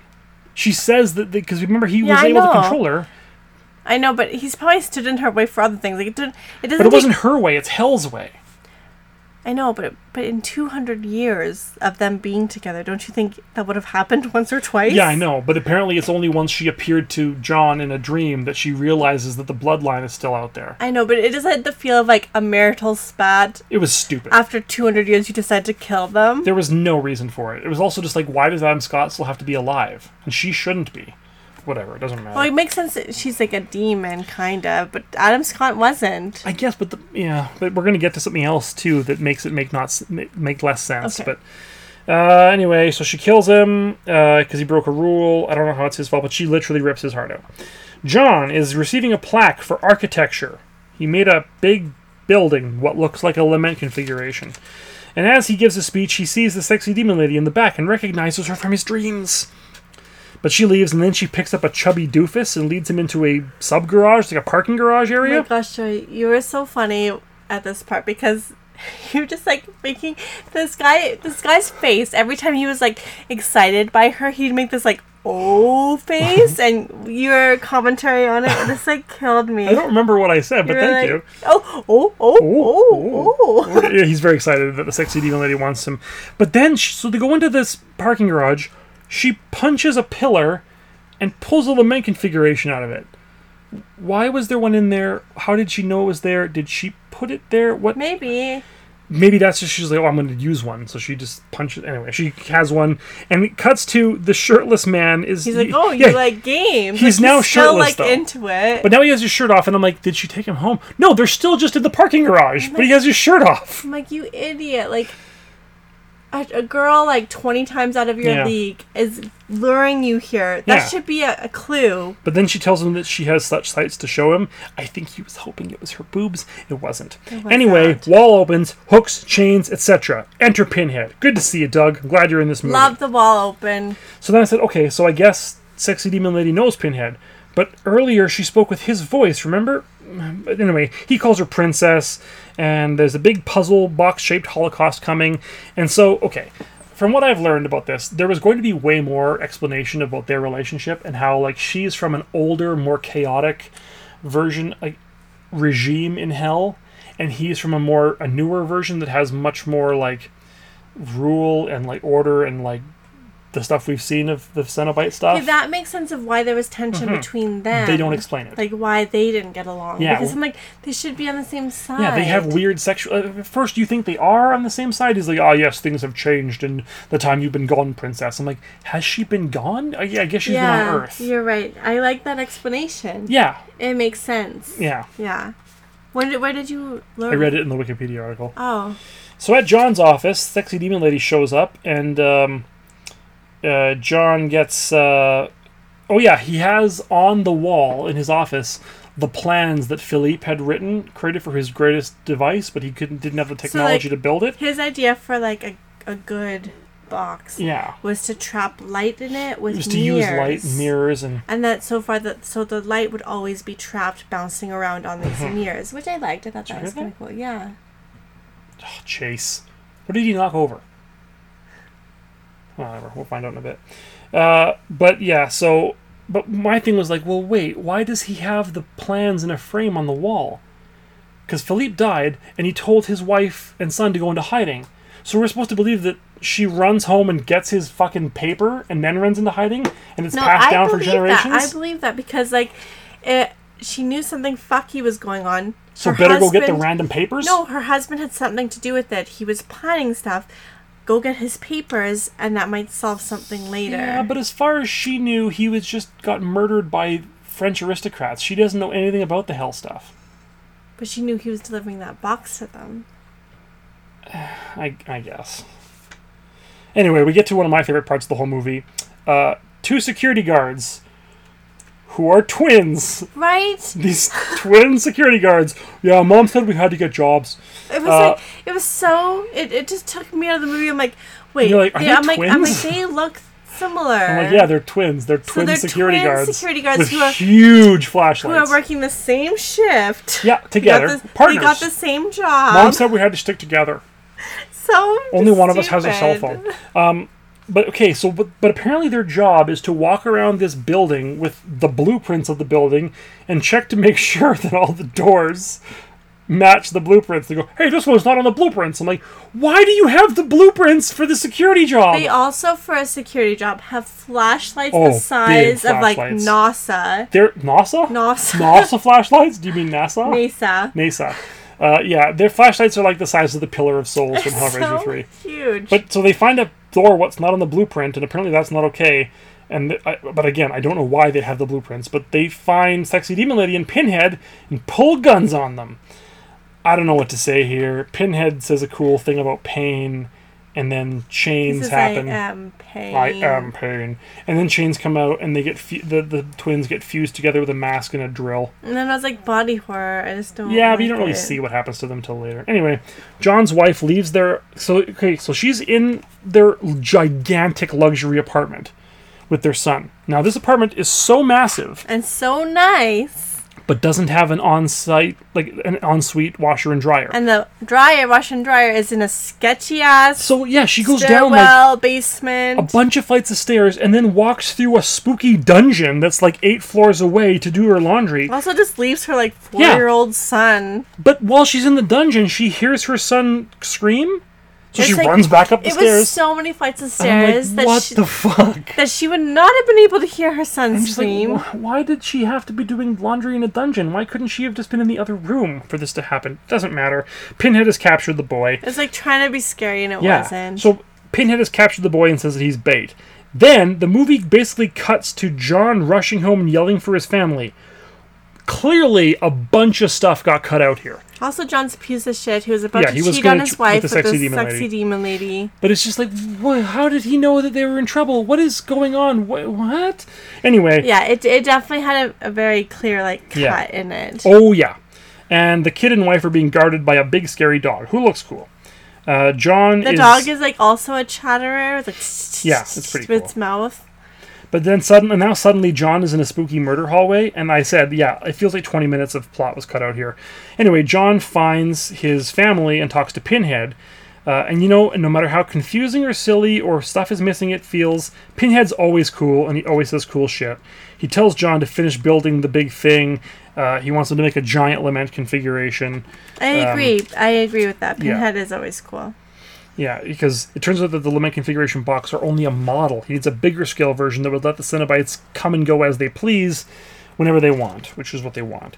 At this point, they're making things up and abandoning everything that was hinted at in the first 2 movies. All the lore that was there, they've just kind of thrown out the window and been like, no, we got a new idea. Yeah. Stupid. But at this point, I was like, it's fine. No one has a CD player for a head, so it's okay. The Hell Dog is chasing John's wife, who I'm pretty sure they never name. Yeah. I don't think we ever learn her name, and so I'm like, I know we're supposed to care about her, but as far as I know, she's just a dumb lady who does laundry in a dungeon. So normally... And the little boys from the Little Rascals. I was going to say, normally you and I find, kids stuff very triggering. This was nothing. It was nothing. This was the first time we'd seen him. He wasn't a character. Yeah, it was the first time we'd seen this kid. He literally just, plays Connects, and he doesn't... Even when he's captured, he's, cool with it. Yep. Kind of. He's like, oh, daddy, and whines a bit. The dog looks cool, though. Anyway, Nameless Wife finds the lament configuration and opens it up to zap the dog. like Kirsty does in Hellraiser 1 and 2.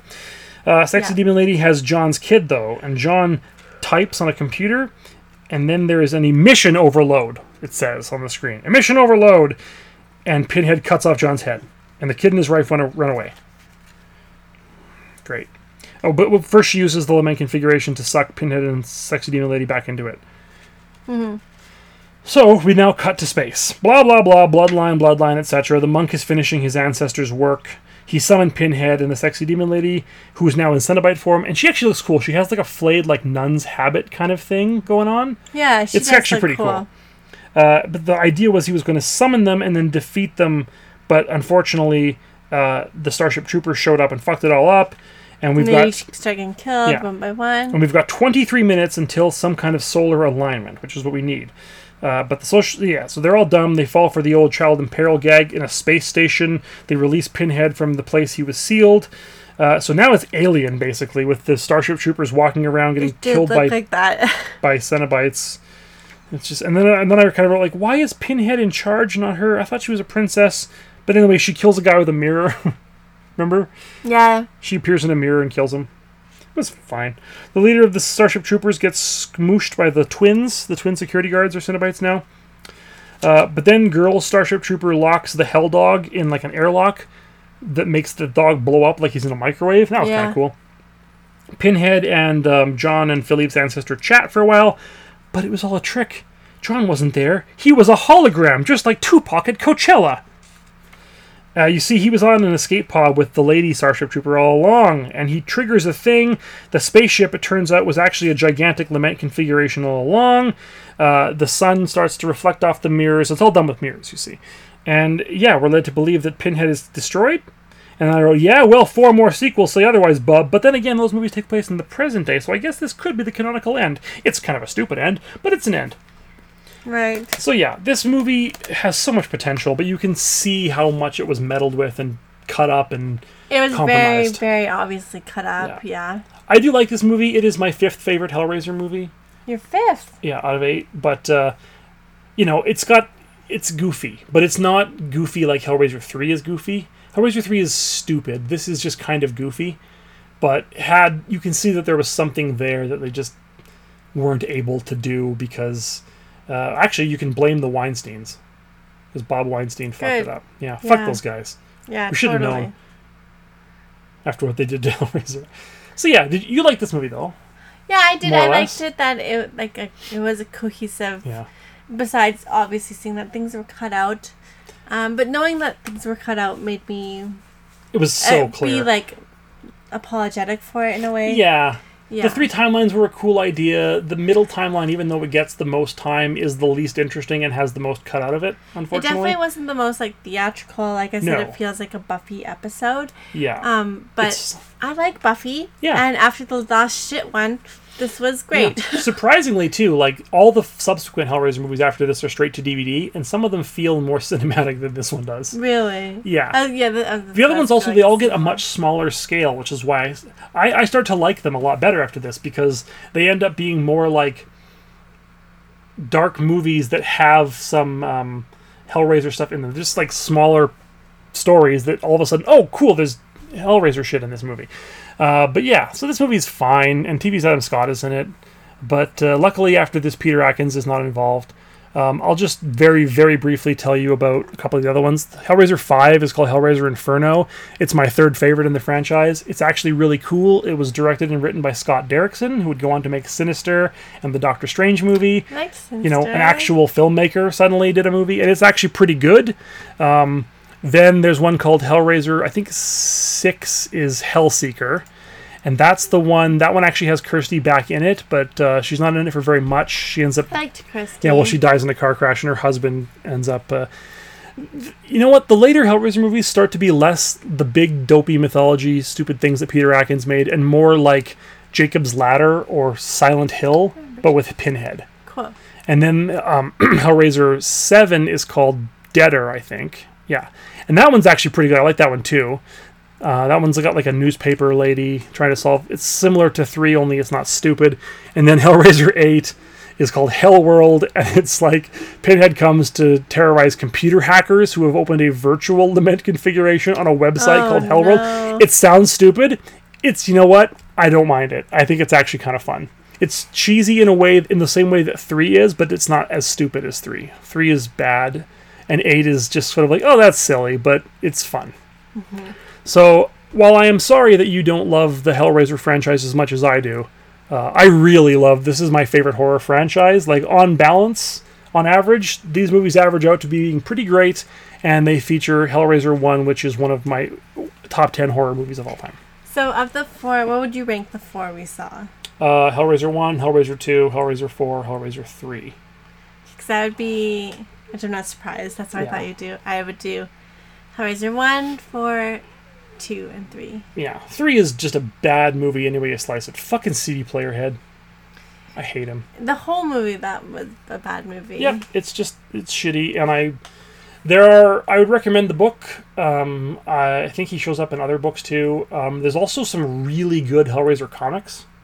Oh, cool. Yeah, the Hellraiser mythos is just cool. So I like the later movies where they have small noir-y type stories that all of a sudden have Hellraiser shit in them, that are more psychological and back to the helly of the first one and not the silliness of the later ones.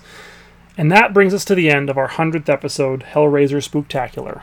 Woohoo! It was a long one, but we Yeah. got through it together. We did. Darling, it's next month we'll be breaking off another hundo. Mm-hmm. Starting episode 101 off with a bang. I don't know why I did that. Tell the folks at home what we'll be watching. I picked Zodiac from 2007. David Fincher's Zodiac, the best movie David Fincher ever made. So I watched this movie in high school. I've been dying to rewatch it, so I thought this would be a good opportunity. Didn't we see it in theaters together? No. Oh, well, I saw it in the theater. Jealous? Anyway, it's a great movie. I'm looking forward to watching it. Thank you all for joining us and for being with us for 100 episodes. If you've listened to all of the episodes, you win a special prize. It's just our admiration. No, if you have listened to every episode, get in touch. Send me an email. Text me. Presumably you know me if you've seen them all. And you can pick a movie. Or on Instagram. Yeah, on Instagram. Go to the Instagram. Fried a Creature And podcast. we'll just, on the honor system, if you've heard every episode, even if you haven't, if you like it, send a request and we'll do a fan request. Fan. But you know what I mean. Pick a movie and we'll do it. Yeah. All right. Until next time, I'm the Creature Joey G. And I'm the Bride Nicole. Y'all stay sweaty. Kissy kissy. Because it's hot. That's why I'm sweaty. Got it. I'm going to go towel off. How could this woman ever decide to wed this man?